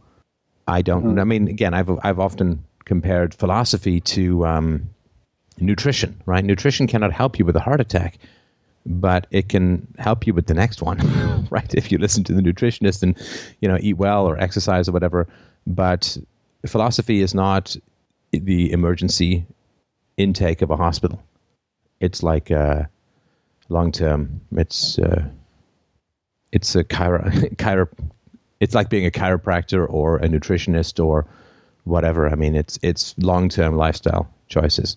It's not in the moment. So you see, of course, these children who are stressed and upset and freaking out and whose parents are being cold and all that kind of stuff. And I don't know what you do in the moment because all I can do is focus on what's going to solve things in the long run. It's like the starving kid doesn't help. It doesn't help them that markets are going to be liberalized in 5 years. And so there are people who can help with that. Of course, it's a lot easier to help a starving child than it is to help an abused child because most parents will be happy if you feed their starving children, but most parents who are abusive will not be happy if you help or empower their victims, right? So, I don't know. I mean, the only thing I can do is focus on the long term because that's where I think my strengths are. And I certainly do what I can to help children in the short run through intervention, through charity and stuff like that. But I'm a long-term solution kind of guy, and I don't know any way that I can help give you sort of anything magical to say for parents who are really destructive that you're coming across in the short run. Yeah, I think I was maybe looking for some sort of even an event or a potential scenario in which, a parent could maybe get a glimpse of what they're doing. Like if a father, for example, was kind of thrown into the family business, was never able to pursue acting. And then as a result, he might have, forced his child to be an actor and live vicariously through him. If maybe he saw his kid, screaming that he wants to quit, and the father kind of saw that in him when he wanted to quit whatever the family business might be, a restaurant or whatever. I'm wondering if that could be a potential moment where the father just might go, oh, that feels familiar, even if it's temporary or something like that. Do you think that, I mean, I don't know if it's true that that's driving a lot of parents. Do you think it's true that like they wanted to be stars or they wanted to do this and then they didn't or something like that? It seems like that. I don't know if it's proven. Yeah. Yeah. I don't know if any studies have been done on that. And I mean, you could be entirely right. I'm always skeptical about generally accepted wisdom. And I don't know. Like, I don't know if Mischa Barton's mom wanted to be an actress or whatever. I think that what happens is not to exclude the theories that you have, but I'd look and see if any studies have been done on this. But my guess is that parents happen to have born to them, a very physically attractive child, a very outgoing and charismatic child, a child with a good sense of humor and imagination and so on. And they may view that just as ka-ching, right? Yeah, I think, reflecting back on a lot of the parents or the child actors I've met, they most of them did take a natural interest in it at first. And then the parents started to see that, and then maybe the kid booked a couple commercials, and then that's sort of when this downward spiral kind of begins. There is the odd case, like I definitely have met kids whose parents literally forced them into the business, like, started off, like I said, modeling, or maybe one of their older siblings started at 5 or 7, and then they have a new kid, and it's like, oh, right away he's going to get into this as well. So I have met kids like that, but I think you're right. For the most part, these kids do take an initial natural interest in it to some degree. Yeah. Or if the child is like, I think of the sort of the beauty pageant, like the Tantrums and Tiaras kind of shows. Mm-hmm. And if the kids just happen to be that physically attractive, then that opens up an avenue to the parents of that kind of vanity or financial gratification. But it probably has more to do with the attractiveness or talents of the child than necessarily the thwarted ambitions. Like if you have some physically unattractive kid, it doesn't matter whether you were a failed beauty queen, it ain't going to work, right? And so right. I think it probably has more to do with the potential of the kid than the thwarted ambitions of the parents. So, although I'm sure the two in combination are pretty deadly. Yeah, I would agree. Listen, cool. Do you want to share, you said you're working on a film about this? Yeah. It's I'm still in such a beginning process. Like I haven't even, the odd note of something I see, I'll jot down immediately. For example, I saw a father who was constantly fixing his child's hair, like that was his main focus. Like that's all he thought he needed, that the kid needed. So there's little details like that, and I think I've been thinking a lot about maybe the psychology behind these parents and talking to lots of people, but in terms of developing a story, I think that's why I keep pushing for potential scenarios, like as I kind of build to what could it take, for this father to see what he's doing to his son or his children. Basically, it's not much of a story, like I said. It's mainly, but if you do end up getting this thing down in some shareable manner, please let us know. And if there's anything we can do to help publicize it, I think I find it interesting, this kind of stuff. And I think there is kind of a fascination with show parents. It is interesting because, if the kids love it and everybody can make a lot of money and, well, yay, but I'm not sure that's the majority. So I think it would be interesting for people to see what's going on behind the scenes. Yeah, everyone I talk to about it in the business, whether it be a casting director, whomever, they get very passionate about it. And I think it's because it's not quite discussed enough. Yes, maybe in extreme terms, extreme moms, or, if you go on Dr. Phil, or, you watch that and it shows, a mother screaming at her kid and they have a built-in stage in their house. The stuff that I see is much, much more subtle than that, and arguably just as damaging. So in terms of creating a story, the difficulty, I guess, is trying to have some of these parents like maybe think like, oh, maybe I'm doing that, as opposed to being so distant from some of the parents that are portrayed, whether it be reality, most of the time it's reality TV. It's like, oh, that would never be me. So in terms of creating a story, it's trying to find that tone. Yeah, no, I think you're right. And the subtle stuff can in some ways be the most damaging because it's the invisible harm that is the greatest prison. Listen, I got to move on to the next caller if you don't mind, but keep us posted about the project. And if there's anything we can do to support its distribution or getting the word out there, please let us know. Yes, that's absolutely my goal in terms of even just talking to you. It'd be great to kind of follow up at some point as it builds, and absolutely have your feedback. All right. Well, thanks for the call, man. Appreciate it. Cool. Thank you. All right. Well, up next is Dan. Dan wrote in, and his question has to do with, am I coming across as rational with my arguments against statism? For example, I was debating with people on social media where I was pointing out facts, and the individuals I debate with brush it off like it's a non-factor. What would be a more effective way of making arguments more rational? I refrain from name-calling and just point out facts and make good arguments. What can make me a better debater and more effective when battling statism? Is there anything you want to add to the question? Well, first, can I actually say how your show has helped me? If it's cool. Yeah. Happy to hear. Yeah. Well, I just bought your books, by the way, all 7 of them. And I'm cramming them currently right now in my brain. I'm just putting UPB all on my brain right now. And I got to say, it's pretty amazing. It should be something that should be in Oprah's book club or something. Other than the fact that would make most of the other entries in Oprah's book club burst into flames. But yeah, I appreciate that. Thanks. Yeah, correct. Yeah, that is true. I mean, all that worthless junk. I mean, honestly, it is just the fact of you saying that arguing against UPB is you are arguing for UPB. That was pretty awesome when I read that. Right. You know, thank you. I appreciate that.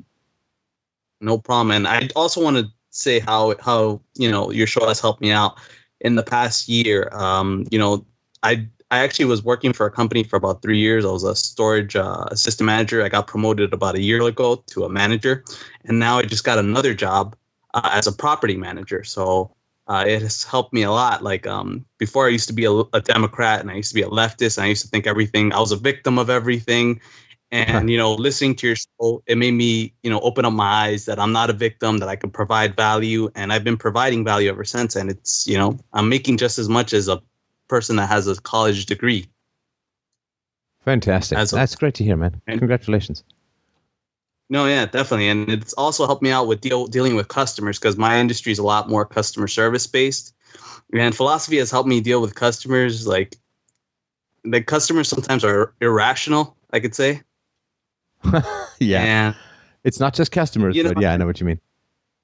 They could be really irrational. And, sometimes I just point out evidence and facts, and, they kind of just come up with like the stupidest things to tell me. Or like, I had a lady, for example, tell me that, she was arguing for fees or whatever. And I was like, I pointed out the facts, and she's like, oh, but I could be your grandmother. I'm like, okay, what does you being my grandmother have to do with anything that we're discussing right now?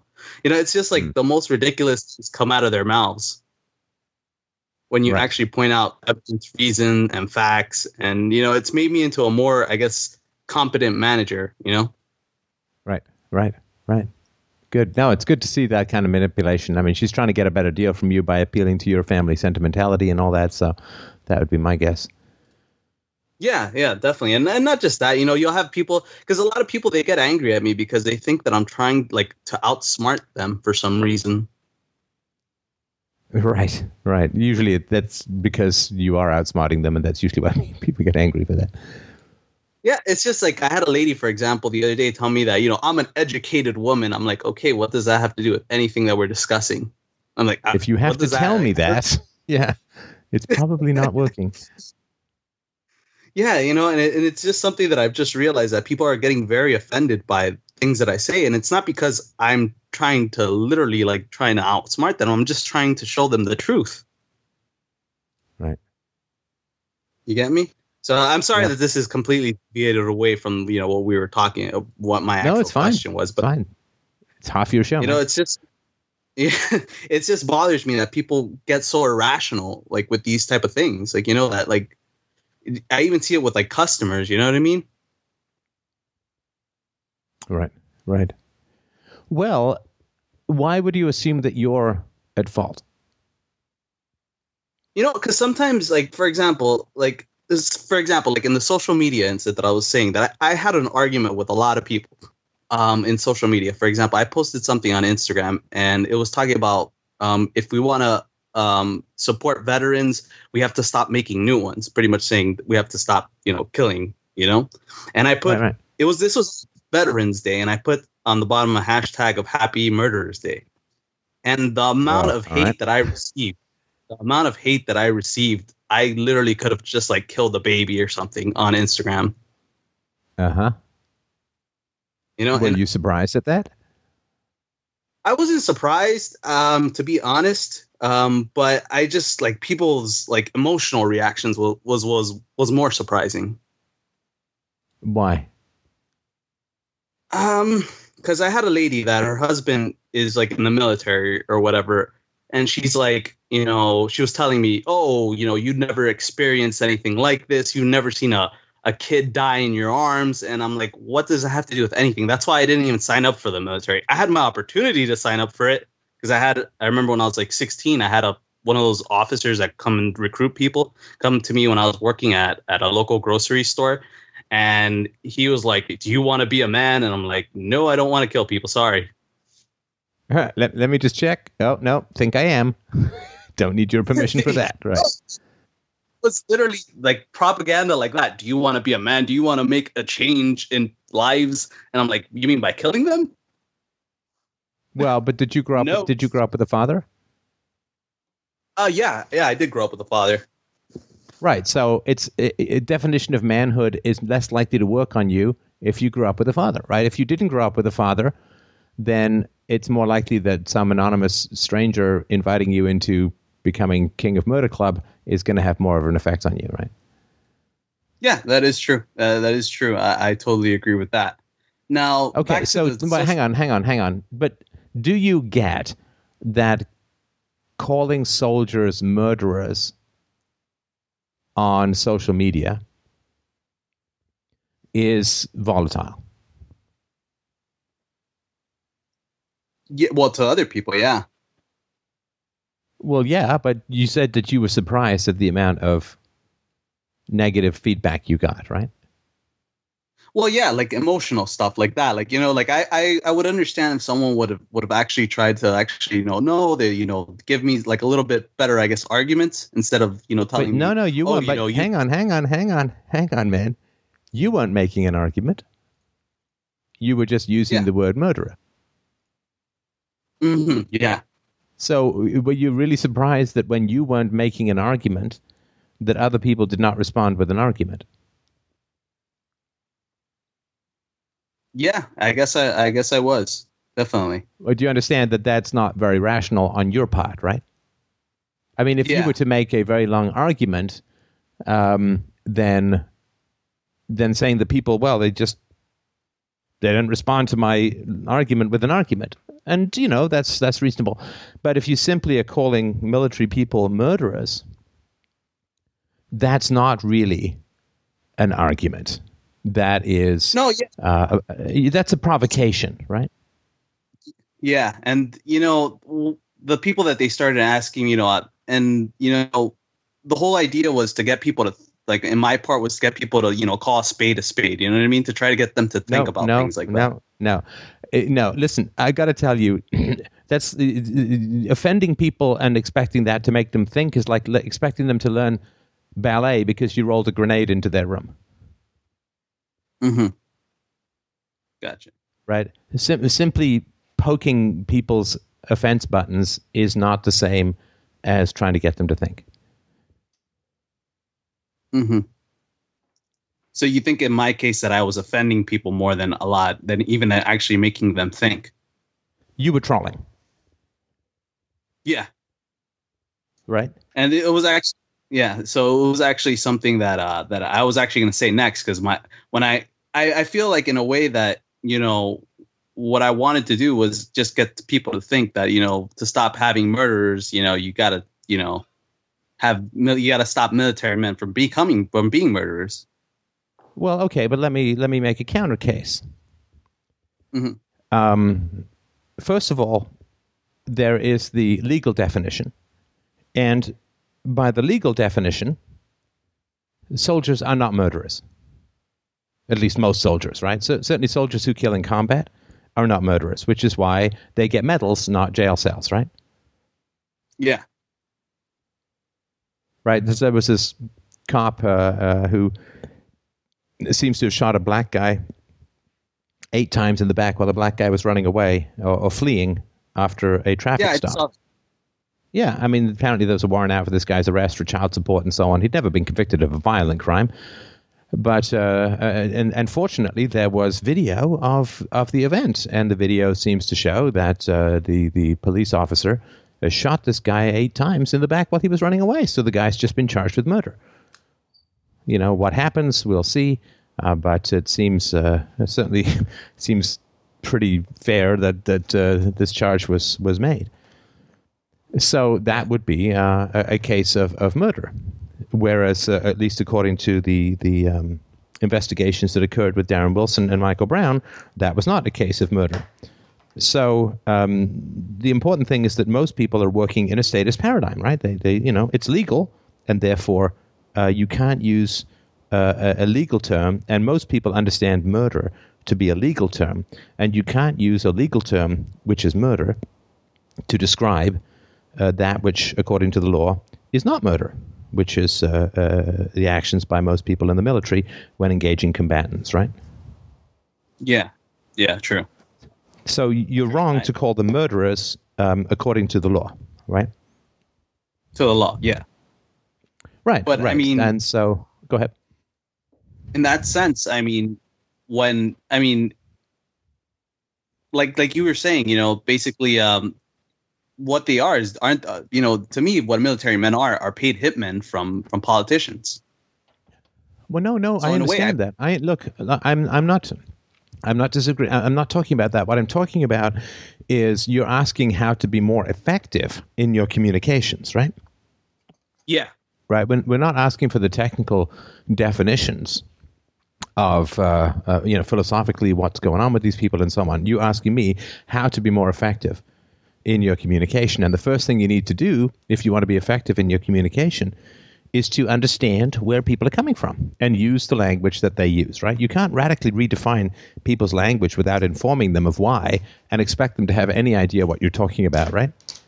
Like if I redefine pottery as anarchism and then start talking about going to anarchist class to create an ashtray, then people will be quite confused, right? Yeah. Because that's not how they understand. That's another thing. Like, for example, in anarchism, like, people automatically think, the purge or something like that. And, that's why the purge is, Go ahead. And even though the purge is a government, program, but whatever, forget it. That's just movie stuff. But, anarchism to me is just a voluntary society. And to other people, they just think it's automatically, pretty much chaos everywhere. So, I mean, of course. Is it really me redefining the actual meaning of it, or is it, just what it is? I mean, but if you're communicating to other people, you need to know what language they're using and what words they're using. And if you are going to radically redefine the words that they're using, you need to tell them that, and you need to tell them why, right? Yeah, definitely. Right. That's non-arrogant communication 101, is to humble yourself to the listening space of the audience, right? Correct. Yeah. And so, that's true. Maybe where are people coming from, and what is the language that they're using? And if you're going to radically redefine the terms, because if you call soldiers murderers with no argument, then you are legally incorrect. Now, in some abstract moral realm, you could make a case for that, but that's a long and complicated case to make. And what you're saying to people, if you make that case, is that the legal system that they live under is completely wrong in its fundamentals. Mm-hmm.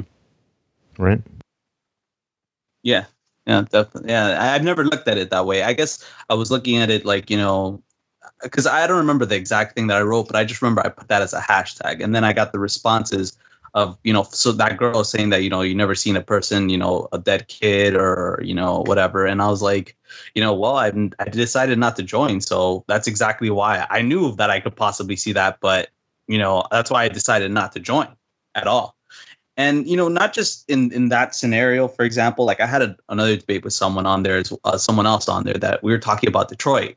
And I listed the facts of Detroit, you know, like all their debt problems, like the $20 billion, and they're in debt, 100,000 creditors, all the problems. And, you know, the guy asked me, you know, he told me this. He's like, so let me ask you, do you think that the government caused this? And I just like could not believe that he just said that. When I just pointed out all these facts, I, you know, even put in articles in there. I even took the time to put in articles, and, you know, I was just like, wow, I can't believe this. Right. Where did it go from there? From there on in, he's like, oh, you know, you're what you're doing right now is you're making the case for statism, against anarchism. That's what he was saying, because all this stuff is all going on and it's all chaos. And, you know, I pointed out how ineffective the policing was also. I pointed out a bunch of things, like a bunch of, you know, how the police are taking like an hour to respond to people and telling them to come in at their own, at their own risk, to enter the city at their own risk. I mean, I pointed even out articles of that, but, you know, apparently that didn't go through. Right. Yeah, so that was a less emotionally volatile argument. But one of the key things in sales, and I don't mean to reduce philosophy to sales, but the techniques are still of value. To make sale, like when I never really did cold calls, but I would get involved in selling complex environmental management systems to big companies. And the important thing is to know when you're not going to make a sale. Most sales, of course, as you know, is rejection. And you have to make 100 calls to make a sale. Now, if you spend an hour on each call, right, you'll be making one sale every 2.5 weeks. But if you can spend 1 minute on each sale, then you can make several sales a day, right? So sales efficiency is knowing when to stop investing in a transaction that is not going to pan out, right? Very important. I see. So you're saying that I kind of but this guy would never open his mind to the idea of it being the government, you know, even though I pointed out all these, you know, facts and everything, you know, he's just not going to accept it, pretty much. Is that what you're saying? Yeah, I mean, the number of people who call me out is ludicrous, right? You have to put an argument out for the defense of marriage, and there was some guy who's like, Steph, if you're not a coward, you'll have a Google Hangout with me on my channel, right? It's just like, you're trash talking me? Really? I mean, come on. This is not a breakdancing competition in 1982. I just think that's kind of funny, right? I think MGTOW might be the way to go for you, for the benefit of all. But I mean, that's just trash talky stuff. Now, the idea, I mean, you know, maybe it would be worthwhile having a conversation with someone. I don't know, but certainly not if that's their approach to some kind of conversation, right? Yeah, I mean, like, just, for example, no thanks, right? He was also saying, he's like, I broke down your whole argument, but the thing was, he never even provided me with any, you know, reason or evidence or anything. He never just provided me with anything. He just, you know, was saying, I just broke down all your arguments with just saying that he just broke it down. Oh, yeah. Oh, the number of people who tell me that I'm wrong without telling me why. I mean, good Lord, if I had $1, right? If it cost $1 for people to tell me that I'm wrong without telling me why or providing any evidence, I'd be rich beyond my wildest dreams. I mean, that's you're just so the reality. wrong, Steph. I can't even be bothered to spend the time to go through all the instances in which you're wrong. So, blah, blah, blah. Hey, Stefan, I defend you sometimes on those YouTube comments. Oh, well, good for you, I guess. But don't defend me. Just keep asking for reason and evidence, and people will show very quickly that they're just bluffing, right? No, yeah, and, you know, that's something that's, you know, and the thing with the whole, you know, I said happy murders, and, you know, now that, you know, you pointed that out, and, you know, that I really had no argument there. I guess I did expect those, you know, emotional responses, but, you know, I was prepared, I guess, in a way, to defend against those emotional arguments. You get me? Like, I was already putting, you know, when the lady said that I don't know about, you know, how it is to hold a dead kid, I was like, well, you know, I don't I don't know how it is, to die of cancer, for example, and, be a smoker, but I know it happens. You get me? Like that's just like things that I was just thinking, like there's a bunch of scenarios that I don't know about, but I do know that if you do it, that there's something that would happen. I mean, these non sequiturs are like, have you ever made sweet love to a Sicilian ferret under the Tuscan moonlight? It's like, I'm disturbed that you'd even ask me that question. I mean, what does that mean? Have you ever held the hand of a chinchilla when it slowly dies of bronchitis? It's like, but I mean, it still has about as much emotional coherence as your hashtag, right? Which is, a murderer. What people understand by a murderer is somebody who kills knowing that it's wrong. And who then, hides bodies and the police attempt to convict him and so on, right? Or not convict him. The police attempt to find evidence against him and the court attempts to convict him and so on, right? But this is not how it works in the military. The people who work, and this is one of the very earliest essays that I ever wrote, was helping people to empathize with why people end up in the military mindset. I mean, they're told their whole lives it's service to the country, it's protection of people, that fight them over there, so we don't have to fight them over here. And people can call you bad names, but you're fighting to defend their rights to call you those bad names. And you the heroes are military, and the action heroes are military. And I mean, this is the entirety of the propaganda that they've received and imbibed. And look, I'm a pretty smart guy, and it took me 20 years to break out of statism. And that's 20 years where I had a hell of a head start through objectivism.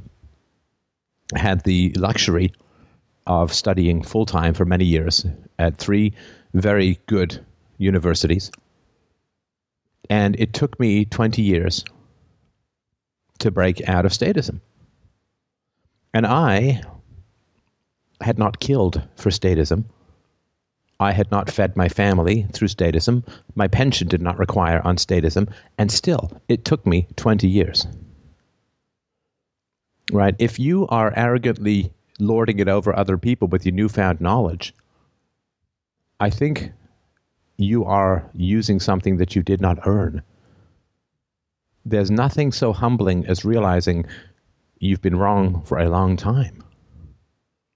You don't have all the answers. I don't have all the answers. I don't know the degree to which we have the right to lord it over other people who either don't have our intellectual gifts or haven't been exposed to the same material or don't happen to have that emotional apparatus that is willing to embrace and explore these ideas. But I think that humility is valuable. I'm not saying it's a universal. I'm not saying it's an absolute. And there are times when you can get angry at people who are, just being difficult or evasive or obfuscatory for no particular reason other than emotional defensiveness. And so I'm not saying anger never has a place. But it is very arrogant to call soldiers murderers without making a strong and to some degree compassionate case. And look, I'm not saying I've always maintained this ideal. I'm not saying that at all. It's something, again, I sort of need to remind myself of. But don't use your knowledge as a kind of weapon for personal aggrandizement, for feeling superior to people. Because you don't know exactly why these ideas have clicked with you. I don't either know why these ideas have clicked with me. They surely didn't click. They didn't click very, very much for anyone around me, save maybe 1 or 2 people. And I don't know what we have in common, why these ideas clicked with us, and why we made it our life's work to pursue and expand our understanding of and increase our communication of these ideas. I can't say I'm just a better person. I'm a better person because these ideas have clicked with me, but I can't say that I was a better person and therefore these ideas clicked with me, because when I look at my early life, I wasn't a bad person, but I don't think I was a conspicuously heroically good person either. So you don't know exactly why these ideas have clicked with you, but if you are going to take on the mission of bringing these ideas to the general population, if you are going to give yourself the mission of bringing these ideas to the general population, you need to meet people where they live. You don't call in the airstrikes of expanded knowledge to shock and disorient people, right? You don't use use philosophy as a kind of shock and awe program to stun and disorient people. And that is a form of attempting to be superior to them. And look, in your understanding and in your knowledge, you may very well be superior to them. And if all you want to do is feel superior to them, then do what you do and don't talk to them. But if you are talking to people and attempting to get them to understand philosophy and critical thinking, then scaring and offending them will not do it. Will not do it. My dentist obviously wants me to have good hygiene. But if she just screams at me that my breath stinks, she's not going to get her message across to me as well as she could. Right? Yeah. And people look at soldiers as heroes. They look at, not everyone, a lot of people look at soldiers as heroes. A lot of people are married to those soldiers. A lot of people had those soldiers as fathers or mothers or grandparents. And if you come along and call people who are loved by others murderers with no context, you are harming the cause of philosophy. You are not helping the cause of philosophy. Gotcha. Well, I wish I could honestly probably sit back and just apologize to them, but I got kicked off of Instagram because I violated their terms and agreement. Right. So, I mean, so what good did you really do? Yeah, I kind of got myself kicked out. I guess they didn't like my posts or stuff like that for whatever reason. Well, I mean, it's, calling someone a murderer is as grim and ugly a moral label as you could possibly conceive of, right? Being a murderer is the worst of the worst, right? Yeah, I would say, yeah. Rapist, I mean, the penalties for murderer are stronger than the penalties for anything else, right? Yeah. Stronger than, it's worse in the law than pedophilia or rape or these things, right? And so if you are going to call millions of people murderers, that is a very strong accusation to make. And the idea that people would react emotionally and in a hostile manner to that is not shocking. Now, in an abstract, in the future, purely moral standpoint, you could make the case that these people are, of course, initiating the use of force and they're taking orders and so on. And I've made that case, but I try to make it sort of step by step. And, where I haven't, it is to my failure. And you can do it if you're in a conversation with someone, right? So I did a show on estrogen-based parasites, which was trying to wake people up to the reality that women can be exploitive and deceptive and parasitical. And I used humor and I made the case and I was in a conversation. But if I simply had used women are parasites as a hashtag, what case would I possibly have made? I don't think that there's any philosophical case that can be made in a hashtag, except hashtags are not philosophy. Right? Yeah, definitely. And so there's nothing wrong with jarring language. I obviously, philosophy is half performance art for me. So, jarring people and startling people and so on, I think is fine. But making horrendous moral accusations towards millions of people who are generally loved and respected in society is not something you can do in a hashtag, right?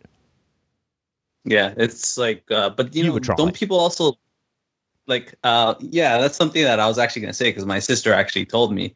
She's like, you're trolling. And I didn't really want to accept the fact that I was. Do you get me? Like, I was like, man. Of course you didn't want to accept the fact you thought you were doing philosophy. Yeah. But you weren't. Yeah, true. And, you know, she told me I was trolling, but I kind of thought that, you know, something that I feel like is very true. Like, you know, I think there's a lot of things that could back it up, you know, democide and all this stuff, you know. But you weren't backing it up. I mean, within the comments, you were making a statement, right? I did make a statement, yeah. And you were making a very short statement with no moral or intellectual or philosophical or empirical case behind it, right? Yeah. And there's nobody who would accept what you were saying who did not already agree with you, which is the very definition of preaching to the choir, right? Yeah. And if you're going in a general social milieu, you are dealing with people who don't already agree with what you're saying, right? So if you look at speeches that I give to libertarian audiences versus the speeches I gave in Brazil, I'm dealing with very different audiences. And you have to know the level of insight, the level of openness, the level of propaganda that is in the minds of your audience. And if you're speaking in a general social context, well, then you have to recognize who you're talking to. And if you want to change the minds of the general population, then you cannot radically redefine language without telling them how or why or even that you're doing it. You have to know your audience. I mean, politicians are very good at that, right? Politicians are very good at that, and we're not always. That's exactly what I was going to mention. That was actually what I was going to say is like politicians, you know, they're the ones that, you know, they are looked upon, you know, so highly, you know, well, when to me, you know, they're just evil human beings. You know, that, you know, make laws. But here you go again, right? So now you're using the word evil, which is, again, a very strong and powerful word. And you and I may have, but I don't even know what you mean by evil. I mean, politicians do not themselves directly initiate the use of force. They're sophists. They, you know, often will say things that aren't true and, you know, and so on. But evil, again, you're using these emotionally explosive terms without any particular definition. Now, again, you and I will probably speak closer to the same language, but even I'm not sure what you mean. Yeah. Evil compared to what? Evil compared to like a mass murderer or a serial killer or, you know, a serial pedophile? I mean, surely a politician is less evil, if we're going to even use that term with a politician. Surely they're less evil than a mass murderer, right? Well, I mean, aren't they? There's some that are technically type of mass murderers, like, you know, Hitler, for example. I mean, or, you know, Stalin, you know, these type of politicians are mass murderers. But surely you're not saying that all politicians are in the moral camp of Hitler. No. And that's what I mean when I say, so if you're going to use the term politicians to refer to all politicians with the moral standing of Hitler, well, that's, you know, the mayor of Podunk, Kentucky is probably going to be a little bit confused at being lumped in with mustachioed screamer dude. Yeah. That I totally agree. Like, I don't think, you know, Ron Paul would probably be in the same category. You know, I still think he's in a lot of the statist ideas, but, you know, I definitely I think that he'll be, you know, you can't lump him in there with, you know, Hitler or Mussolini or any of these guys or Castro. No, obviously no. I think that would be an insult to the millions of victims of the Castros and those kinds of things. So, you know, I think that you like to be provocative, and yet I think we can be provocative without being imprecise and without being confusing. I don't mind being offensive. I don't mind startling and surprising people. But you still have to make it, you have to make a philosophical case. And if you can't, I mean, I don't think I've ever used a hashtag in my life. And because you can't make that kind of argument. I mean, I'll rarely engage anyone in YouTube comments or anything if I even read them, because it's like, yeah, call into the show.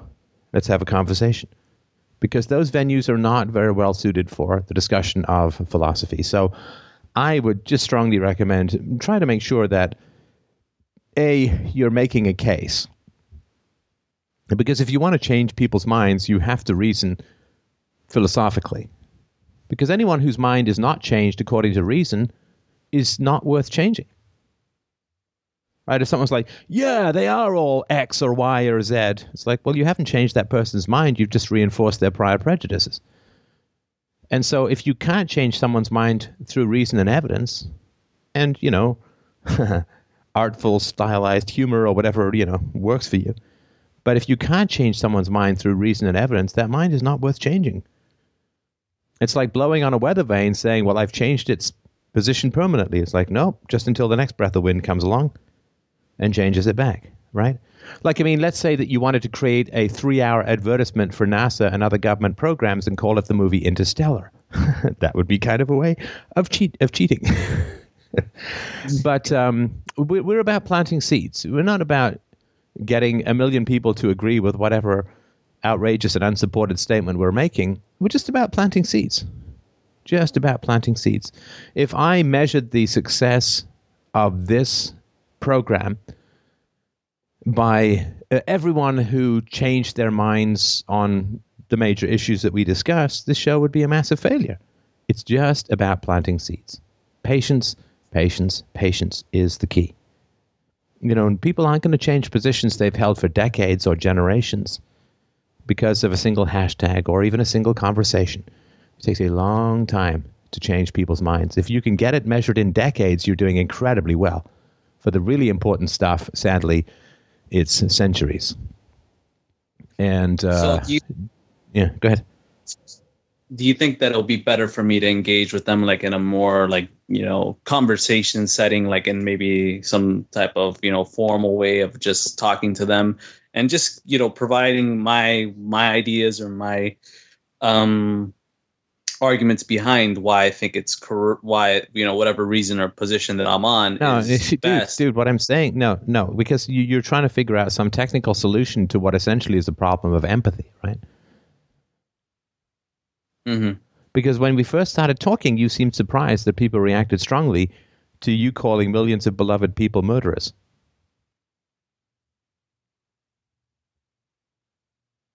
I think now we've talked about it, that's not so surprising, right? Yeah. And so the challenge is put yourself in the other person's shoes. If you want to change their minds, I mean, if you're fighting them, then you put yourself in the other person's shoes in order to figure out their next move or whatever. But if you want to change people's minds for the better, put yourself in their shoes. And say, how would I feel if someone called someone I loved a murderer? And how would you feel? I see what you mean. Like, let's say if I had a brother that was in the military, even though I don't agree with it, you know, I'm still like no. You're still not there. You because now I asked you to put yourself in someone else's shoes, and you put yourself in your shoes if you had a brother. You didn't make it, right? I asked you to put yourself in someone else's shoes, not you if you had a brother. So if you were in somebody else's shoes, let's put you in some uncomfortable pumps. So if you were in a woman's shoes and you were married to a soldier, and your father was a soldier and you loved them both, and someone called them a murderer, how would you feel? I'd feel very... You know, I would feel just like how she did and what she did. And would you be open to any further communication from that person? Well, yeah, they blocked me or probably reported me, I think. And would you be curious about the reasoning behind such an outrageous statement for you? No, not at all. Right. So were you helping or hindering the cause of philosophy and critical thinking? I was hindering it. You were. And the important thing is to know why. I don't know why. But if you can figure that out, then you can really help philosophy rather than using it for some emotional gratification at the expense of the truth. Yeah. Yeah. And so why do you think you posted that? At the end of, like I said, I just wanted, the whole point of it was just to have people, think, completely different of soldiers, and not to, think about them as heroes. That was the whole idea and the intention, and to see them, just like they're hitmen for politicians. No, you've said that to me before, and you haven't changed what you've said. So I'll have to interrupt you on that, and I will submit to you. I could be wrong, but I will submit to you that the reason that you posted this is that you were very, very afraid of appearing vulnerable. And like most people who were afraid of feeling vulnerable, you had a macho exterior, which attempted to be dominant, but instead proved ineffective. Look, if you want to change the world, you are staggeringly at the mercy of the world. Right? If you want to change people's minds about what virtue means, about what integrity means, you are incredibly at their mercy, because they can just say, no, screw you. And then, because you really want to change the world and you're desperate to improve the world, when people say, no, I don't care, screw you, it hurts.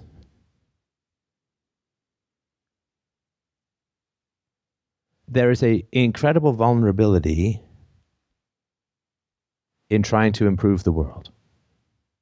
You are going against all the momentum of history.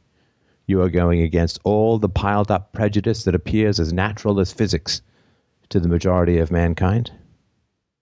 And you are trying to stand against the great onrushing, frozen, black, blinding obsidian tide of history and say, stop, reverse yourself, water must run uphill, sunlight must become dark, and the moon must burst into fire. And you appear to be attempting to undo physics with mere words. And that, to most people, is the actions of a crazy person. You appear to be somebody standing on the edge of a bridge, screaming that they can fly while flapping their wings with two feathers held between the tips of their fingers. You look crazy, because people's social beliefs are not perceived as beliefs. They are perceived as truths, as existential and metaphysical as the truths of physics.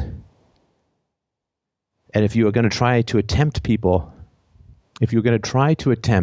to convince people that gravity can reverse itself upon their command, they have a great and what seems to them a very wise capacity to say, no, you're crazy. You're crazy. And if you wish to change people, you must be their servant. You must be their slave.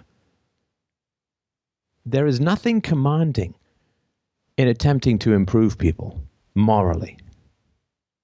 You must beg, you must crawl, you must subject yourself, you must humiliate yourself, you must be willing to be attacked and vilified and hated and scorned and spurned and ostracized and attacked.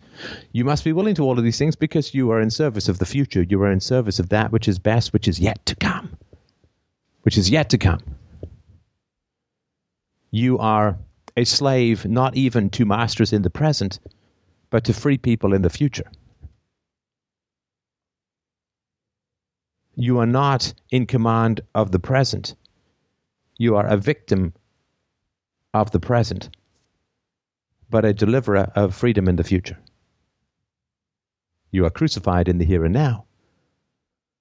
So 3 days later, society can resurrect itself. There is extraordinary vulnerability in trying to change the world, especially if you're not trying to do it through politics. I am hurt by the world that is, say the world changers. I am in agony of the world that is, and I will never even live to see the world that should be. I am willing to live in the hell of knowledge in order to deliver others to the heaven of peace.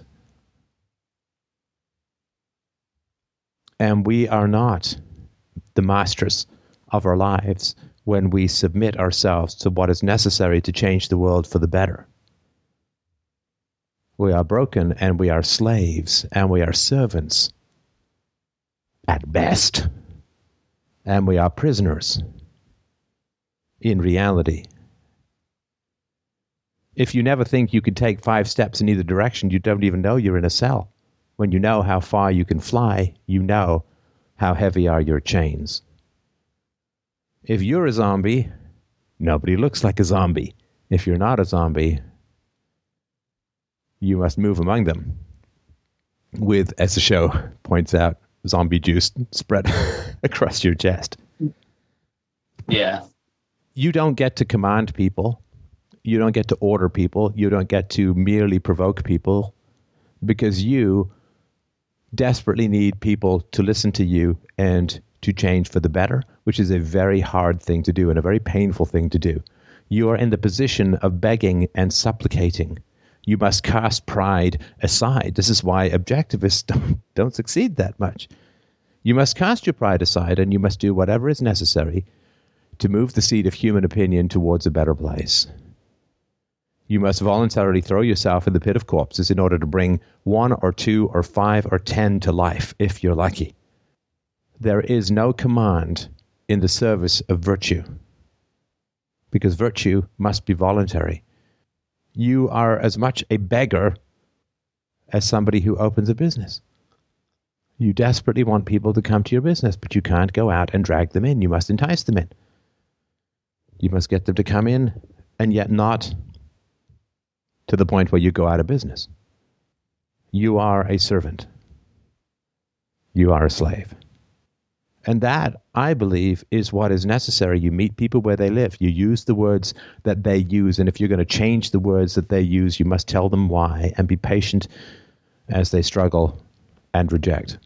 And it is entirely right and proper and true and good and necessary that people should spit in the faces of those who wish to improve them.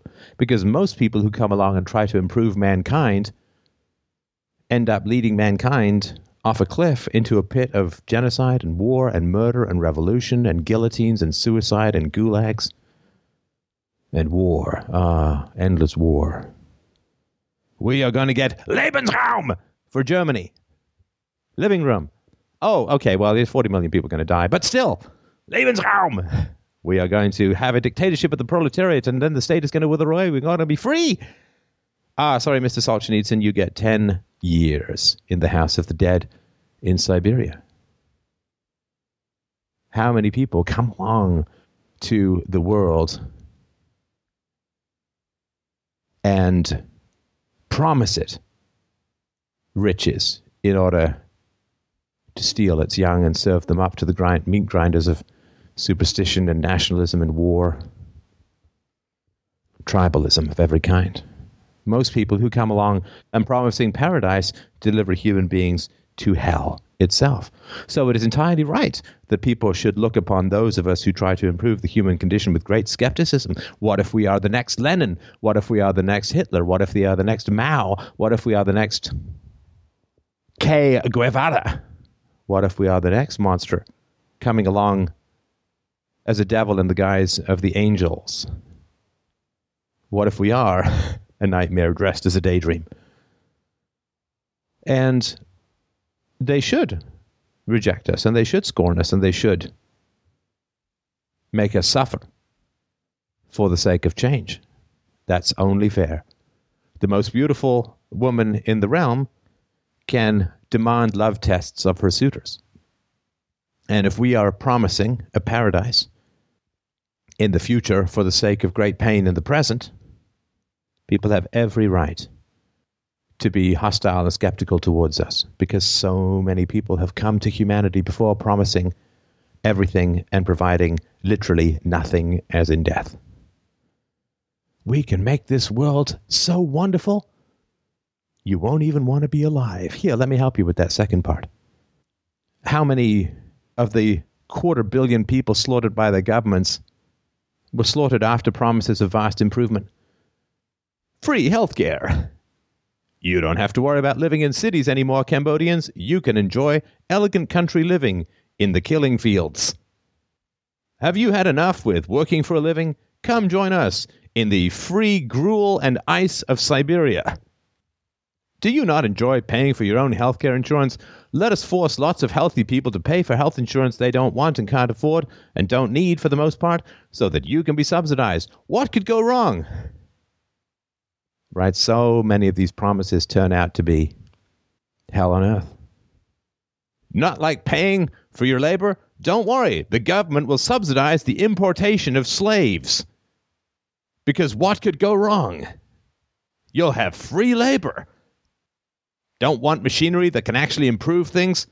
Slaves is your answer, because nothing stagnates economic and social progress like people who invest heavily in machinery that fundamentally cannot be improved.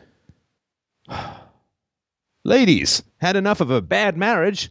Let's make getting divorced really easy. And let's make sure that you don't have to rely on any men who may let you down, because the great, giant, alpha male state will swoop in to take care of any man-shaped hole in your financial and social security. Don't you worry about it. You don't have to worry about being that nice to your kids, because we'll give you pensions in your old age. Don't worry about savings. We got you covered. Of course, you can't eat federal notes of IOU, but they're there in case you want to start a fire and keep yourself warm as you die of hunger. Had enough of the fluctuations of gold-based currency, which can fluctuate a few percentage points each year? Let's replace it with government paper. That way, there'll be no unemployment, no instability, and certainly not 2 giant world wars funded by fiat currency. Don't worry about a thing. We've got you covered. This is going to be a vast improvement. Hey, I got another question for you in the 1930s. Have you had enough of actually trading with people voluntarily? Do you find that kind of difficult? Lots of overhead, marketing and advertisement, lots of people who don't want to buy our products. Don't worry about it. We've got giant federal programs to force people to buy from you or subsidize you if they don't. We've got it all covered. Are you tired of creating jobs in the free market? Don't worry. We'll borrow huge amounts of money, and we will spend like crazy drunken sailors with holes in our pants and gold flowing out of our eyelids. We've got it all covered. We'll just spend money until we're all rich. Or until there's another giant fucking war, in which case everything will be warlike again. Oh, sorry. Okay, quite a lot of death where we promised riches and infinite wealth, but still, nonetheless. Hey, got another question for you. Are you feeling undereducated? Let's get a giant GI Bill going so that all the socialists who created the hellscape known as Europe can come over to America and create the hellscape known as growing socialism in America. I could go on and on.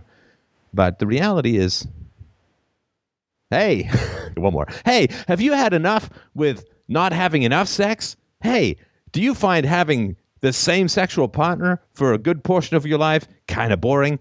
Let's free it up, shall we? We'll take away a lot of your economic liberties, but then we'll stop scowling at you if you bang pretty much anything that moves. Hey, have you had enough of using your keys only to start your cars? Toss them in a bowl, grab one randomly, have sex with that person. What possible harm could that do to the stability of marriage and the future happiness of your children? No problem. We got you covered. Well, actually, we've got you uncovered in a nudist colony, banging anything that's pretty much animated by sexual lust and the vast movements of microbial organisms across its pelt. But yes, we've got you covered. We'll take away your economic liberties, but here, you can bang yourselves into an early grave and to the demise and destruction of any family structure that might support your children's happiness in the future. No problem. MGTOW, here it comes. But don't worry, it'll be a generation and a half and away. Hey, do you feel like not having kids but still support government programs? That's not a problem either. You may not want to have kids, and you may know that the government has no money to pay for your old age education, but don't worry, there's still a few people over there having kids. Their kids can be your slaves because you love government programs. You just don't want to have the kids necessary to support their continued existence.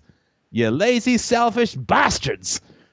So my kid has to work 10 times as hard because you are too lazy to even fuck and raise a kid to pay for the social programs in your old age that you demand as your human right. I want a human right to be taken care of in my old age by other people's children. I don't want to actually have children of my own that were necessary to support that as a tax base for the program to continue. Hey, do you like looking at the Earth from outer space? Well, let me tell you what, we're going to tax the living shit out of you so that there's no possibility of private spacecraft, because remember, space travel is for the elite. Just like airplanes and cell phones, you should never be able to access it because we're going to tax the living shit out of you to send a few old bastards up into space so that none of you get a chance to fly into space and see it for yourself. Does that sound good to you? No? Well, fuck you, we're taking your money anyway. Too bad. You don't get to go up there. You get to watch it with CGI. No way, Jose. Hey, your children taking up too much of your time? Do you find it quite difficult to educate them yourselves? Don't worry, we've got you covered. We're going to have wonderful free education. It's going to be available to everyone. No propaganda involved, and we're certainly not going to teach your 8-year-olds about anal sex because we're sane. So yeah, hand over your kids, hand over your money. Nothing bad can happen from here. Nothing bad can ever happen from having children bond with the state rather than with their own family and their own parents. Because state allegiance has never been the cause of any problems in society, ever. So, anyway, again, I could go on, but it's right for them to be skeptical, and it's right for them to push back, because a lot of people who promise improvements in the human condition have not really thought things through or are merely motivated by resentment, family history, emotional instability, selfishness, narcissism, megalomania. So yes, it is entirely right after the experience of the last, say, 20,000 years for human beings to push back and say to those of us who wish to improve society, yeah, fuck you, you're probably just a bunch of sociopaths in sheep's clothing, so no. And then if we keep coming back, okay, after a while they might listen. But I'm telling you, it's going to take time, and it's going to take a lot of suffering, and it's going to take a lot of willpower, and it's going to take a lot of persistence. And anyone who tells you otherwise is trying to sell you something. Does that make any sense? And that reminds me of, actually, because my father, he actually came from Cuba before the revolution, actually, because he didn't believe anything Castro was saying. He thought Castro was a liar, and he actually fled right before the revolution happened. He got here, and, he was actually right. And, that happened to a lot of the people around my area, which is a lot of Cubans. So I think that, I understand the skepticism where it's coming from, because they come from a place that literally got destroyed by him and Che Guevara. By the way, just to let you know, every Cuban hates Che Guevara. They just they call him a mass murderer because they all experienced it. Yeah, and the only person they hate more than Che Guevara is my pronunciation of Che Guevara, and thereby me in proxy. But yeah, this guy came along and promised them the earth, the moon, the sun, the stars. Hey, we'll get rid of these imperialist gringo fruit companies and we'll replace it with a massive slaughterhouse wherein you'll get crappy free healthcare and never get to leave this hellscape of an island, which most people would pay to come and visit. But you'll want to throw yourself into a leaky boat and try and cross your way in shark-infested waters over the Bermuda Triangle to Florida rather than live in this paradise of upcoming fantastics, right? So, yeah, I get why. I'm going to do one more, if you don't mind, and then I'll shut up. Hey, do you not like apartheid? Do you not like white people being in charge of South Africa? Don't worry. We've got the African National Congress to take things over. Certainly they were a terrorist organization in the past, but trust me, 2 days before the election, they registered as a political party, so they're going to be perfectly fine. You know what the best training is to run a country? 27 years in solitary. That's the best way to learn how to manage a complex economical system known as South Africa. And you know what's going to be great? Within 30 years of getting rid of the white people in South Africa, Bishop Desmond Tutu will be saying that he thinks that everyone was better off under apartheid. And for an added bonus, South African women will be more likely after birth of being raped than learning how to read, because South Africa will become the rape capital of the world. Yay! You've won that. And all you have to do is get rid of white people and all this paradise can be yours. But my goal is not to worry what people are going to say now, right? My goal is 50 years or 100 years from now. That's what matters. And now it's not going to matter to me. Certainly 100 years from now, I'll be long dead. But philosophers are never judged appropriately in the time in which they live. Of course not. I mean, because that's not the standards by which philosophy is judged. Philosophy is judged according to universal principles, reason, and evidence. And the philosophers, if they are doing the work of philosophy, are never judged accurately according to the standards in which they live. So, for instance, I mean, lots of people really, really hated Copernicus and Johann Kepler and Galileo and all of the people who challenged the biblical notion of the fixed earth and replaced it with the sun-centered model of the solar system, right? They are hated by people. And now, well, and certainly not now, after, right, within a century or two after they died, they're like scientific heroes, right? Why? Because they were right, right? So at the time, it was very important that they spoke the truth. It was very important to them.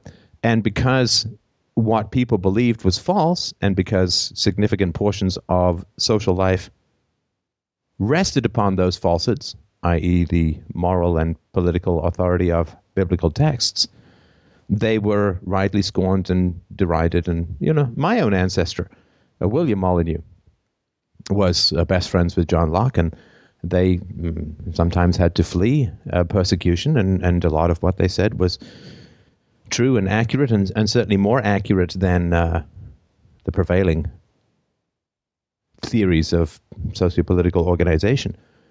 But it is natural that philosophers are not understood or not accurately parsed out by their existing society. But it would make no sense, because if existing society is largely incorrect, then any philosopher who's not in opposition to social mores is not doing the work of philosophy. It's just a basic fact. It's just, I mean, if you send a physicist back in time 2,000 years, he would contradict 99% of what everyone believed. And they would be upset with him, and they would hate him, and, you know, some people would love him for sure, but that's just the basic reality of things. If society is wrong in its fundamental social, political, and familial organization and ethics, then any philosopher who's right is going to be in opposition to significant portions of social thinking. And because people who've not been reasoned into evidence can't usually be reasoned out of that belief system, then most people will not have the tools with which to rebut the philosopher, because the philosopher is working with reason and evidence, and other people are working with the prejudice of historical inertia. And so because people can only sustain wrong opinions by studiously avoiding thinking, when they come across a thinker who corrects them, they have no tools with which to oppose the philosopher, and thus they must simply reach into their bag of rules for radical Saul Alinsky tricks of slander and mockery, and, you know, it's inevitable as sunrise, right? They cannot fight the philosopher using the tools of philosophy, because the philosopher is needed because people do not have the tools of philosophy. And so for a philosopher to expect praise in the present is for the philosopher to not want the job of philosophy. The job of philosophy is scorn in the present and freedom for the future. Now, you could say praise in the future, but who cares, right? If you're long dead, doesn't do you a whole lot of good. But that's the job description, and that's what I've been saying to people from the very beginning of this show. That is the job description. You will get a lot of hostility in the here and now, and you will have to sort of console yourself with the reality that A, you're right, B, you're beneficial, C, if you care about it, the future will love you to an even greater degree that the present hates you. I mean, Socrates was put to death. Socrates is the greatest philosopher, arguably. Aristotle was threatened with death. Plato was sold into slavery. Nietzsche was fired and went mad. Spinoza was specifically ostracized by the Jews, I think it was in Amsterdam, for opposing their notion of a deity. That's how you know that someone is onto something, is he's disliked by people who are wrong. Right? Not like everyone who's disliked is not a philosopher, but all genuine philosophers are disliked by significant portions of the population. Of course they are. It's natural. And so that's the gig. That's the job. And, it's important to know that going in. And knowing that going in, it's probably to the benefit to not be more provocative than is productive, if that makes sense. Gotcha. And do you ever philosophy will meet with the modern time, maybe? Oh, absolutely. Yeah, absolutely. Yeah, philosophy and society will get along famously in the future, right? Nobody in the West suggests killing physicists for their theories now, or scientists, but this was common in the past. Science and society are getting along a lot better now than they used to. And absolutely, philosophy and society will get along famously in the future, for sure. And they'll look back at this as a madhouse bounded only by imaginary lines and real oceans, right? Where countries are nut houses stuffed to the gills with people delusionally certain that their fantasies are facts. And will wonder how a sane person lived among such mad creatures. And fortunately, we have, of course, this show and lots of other people working in the realm of philosophy to figure these things out. Nobody says, let's get slavery back on the table or whatever, right? I mean, this anti-slavery and society are getting along very well at the moment, to the point where nobody talks about resurrecting slavery, and thank goodness too.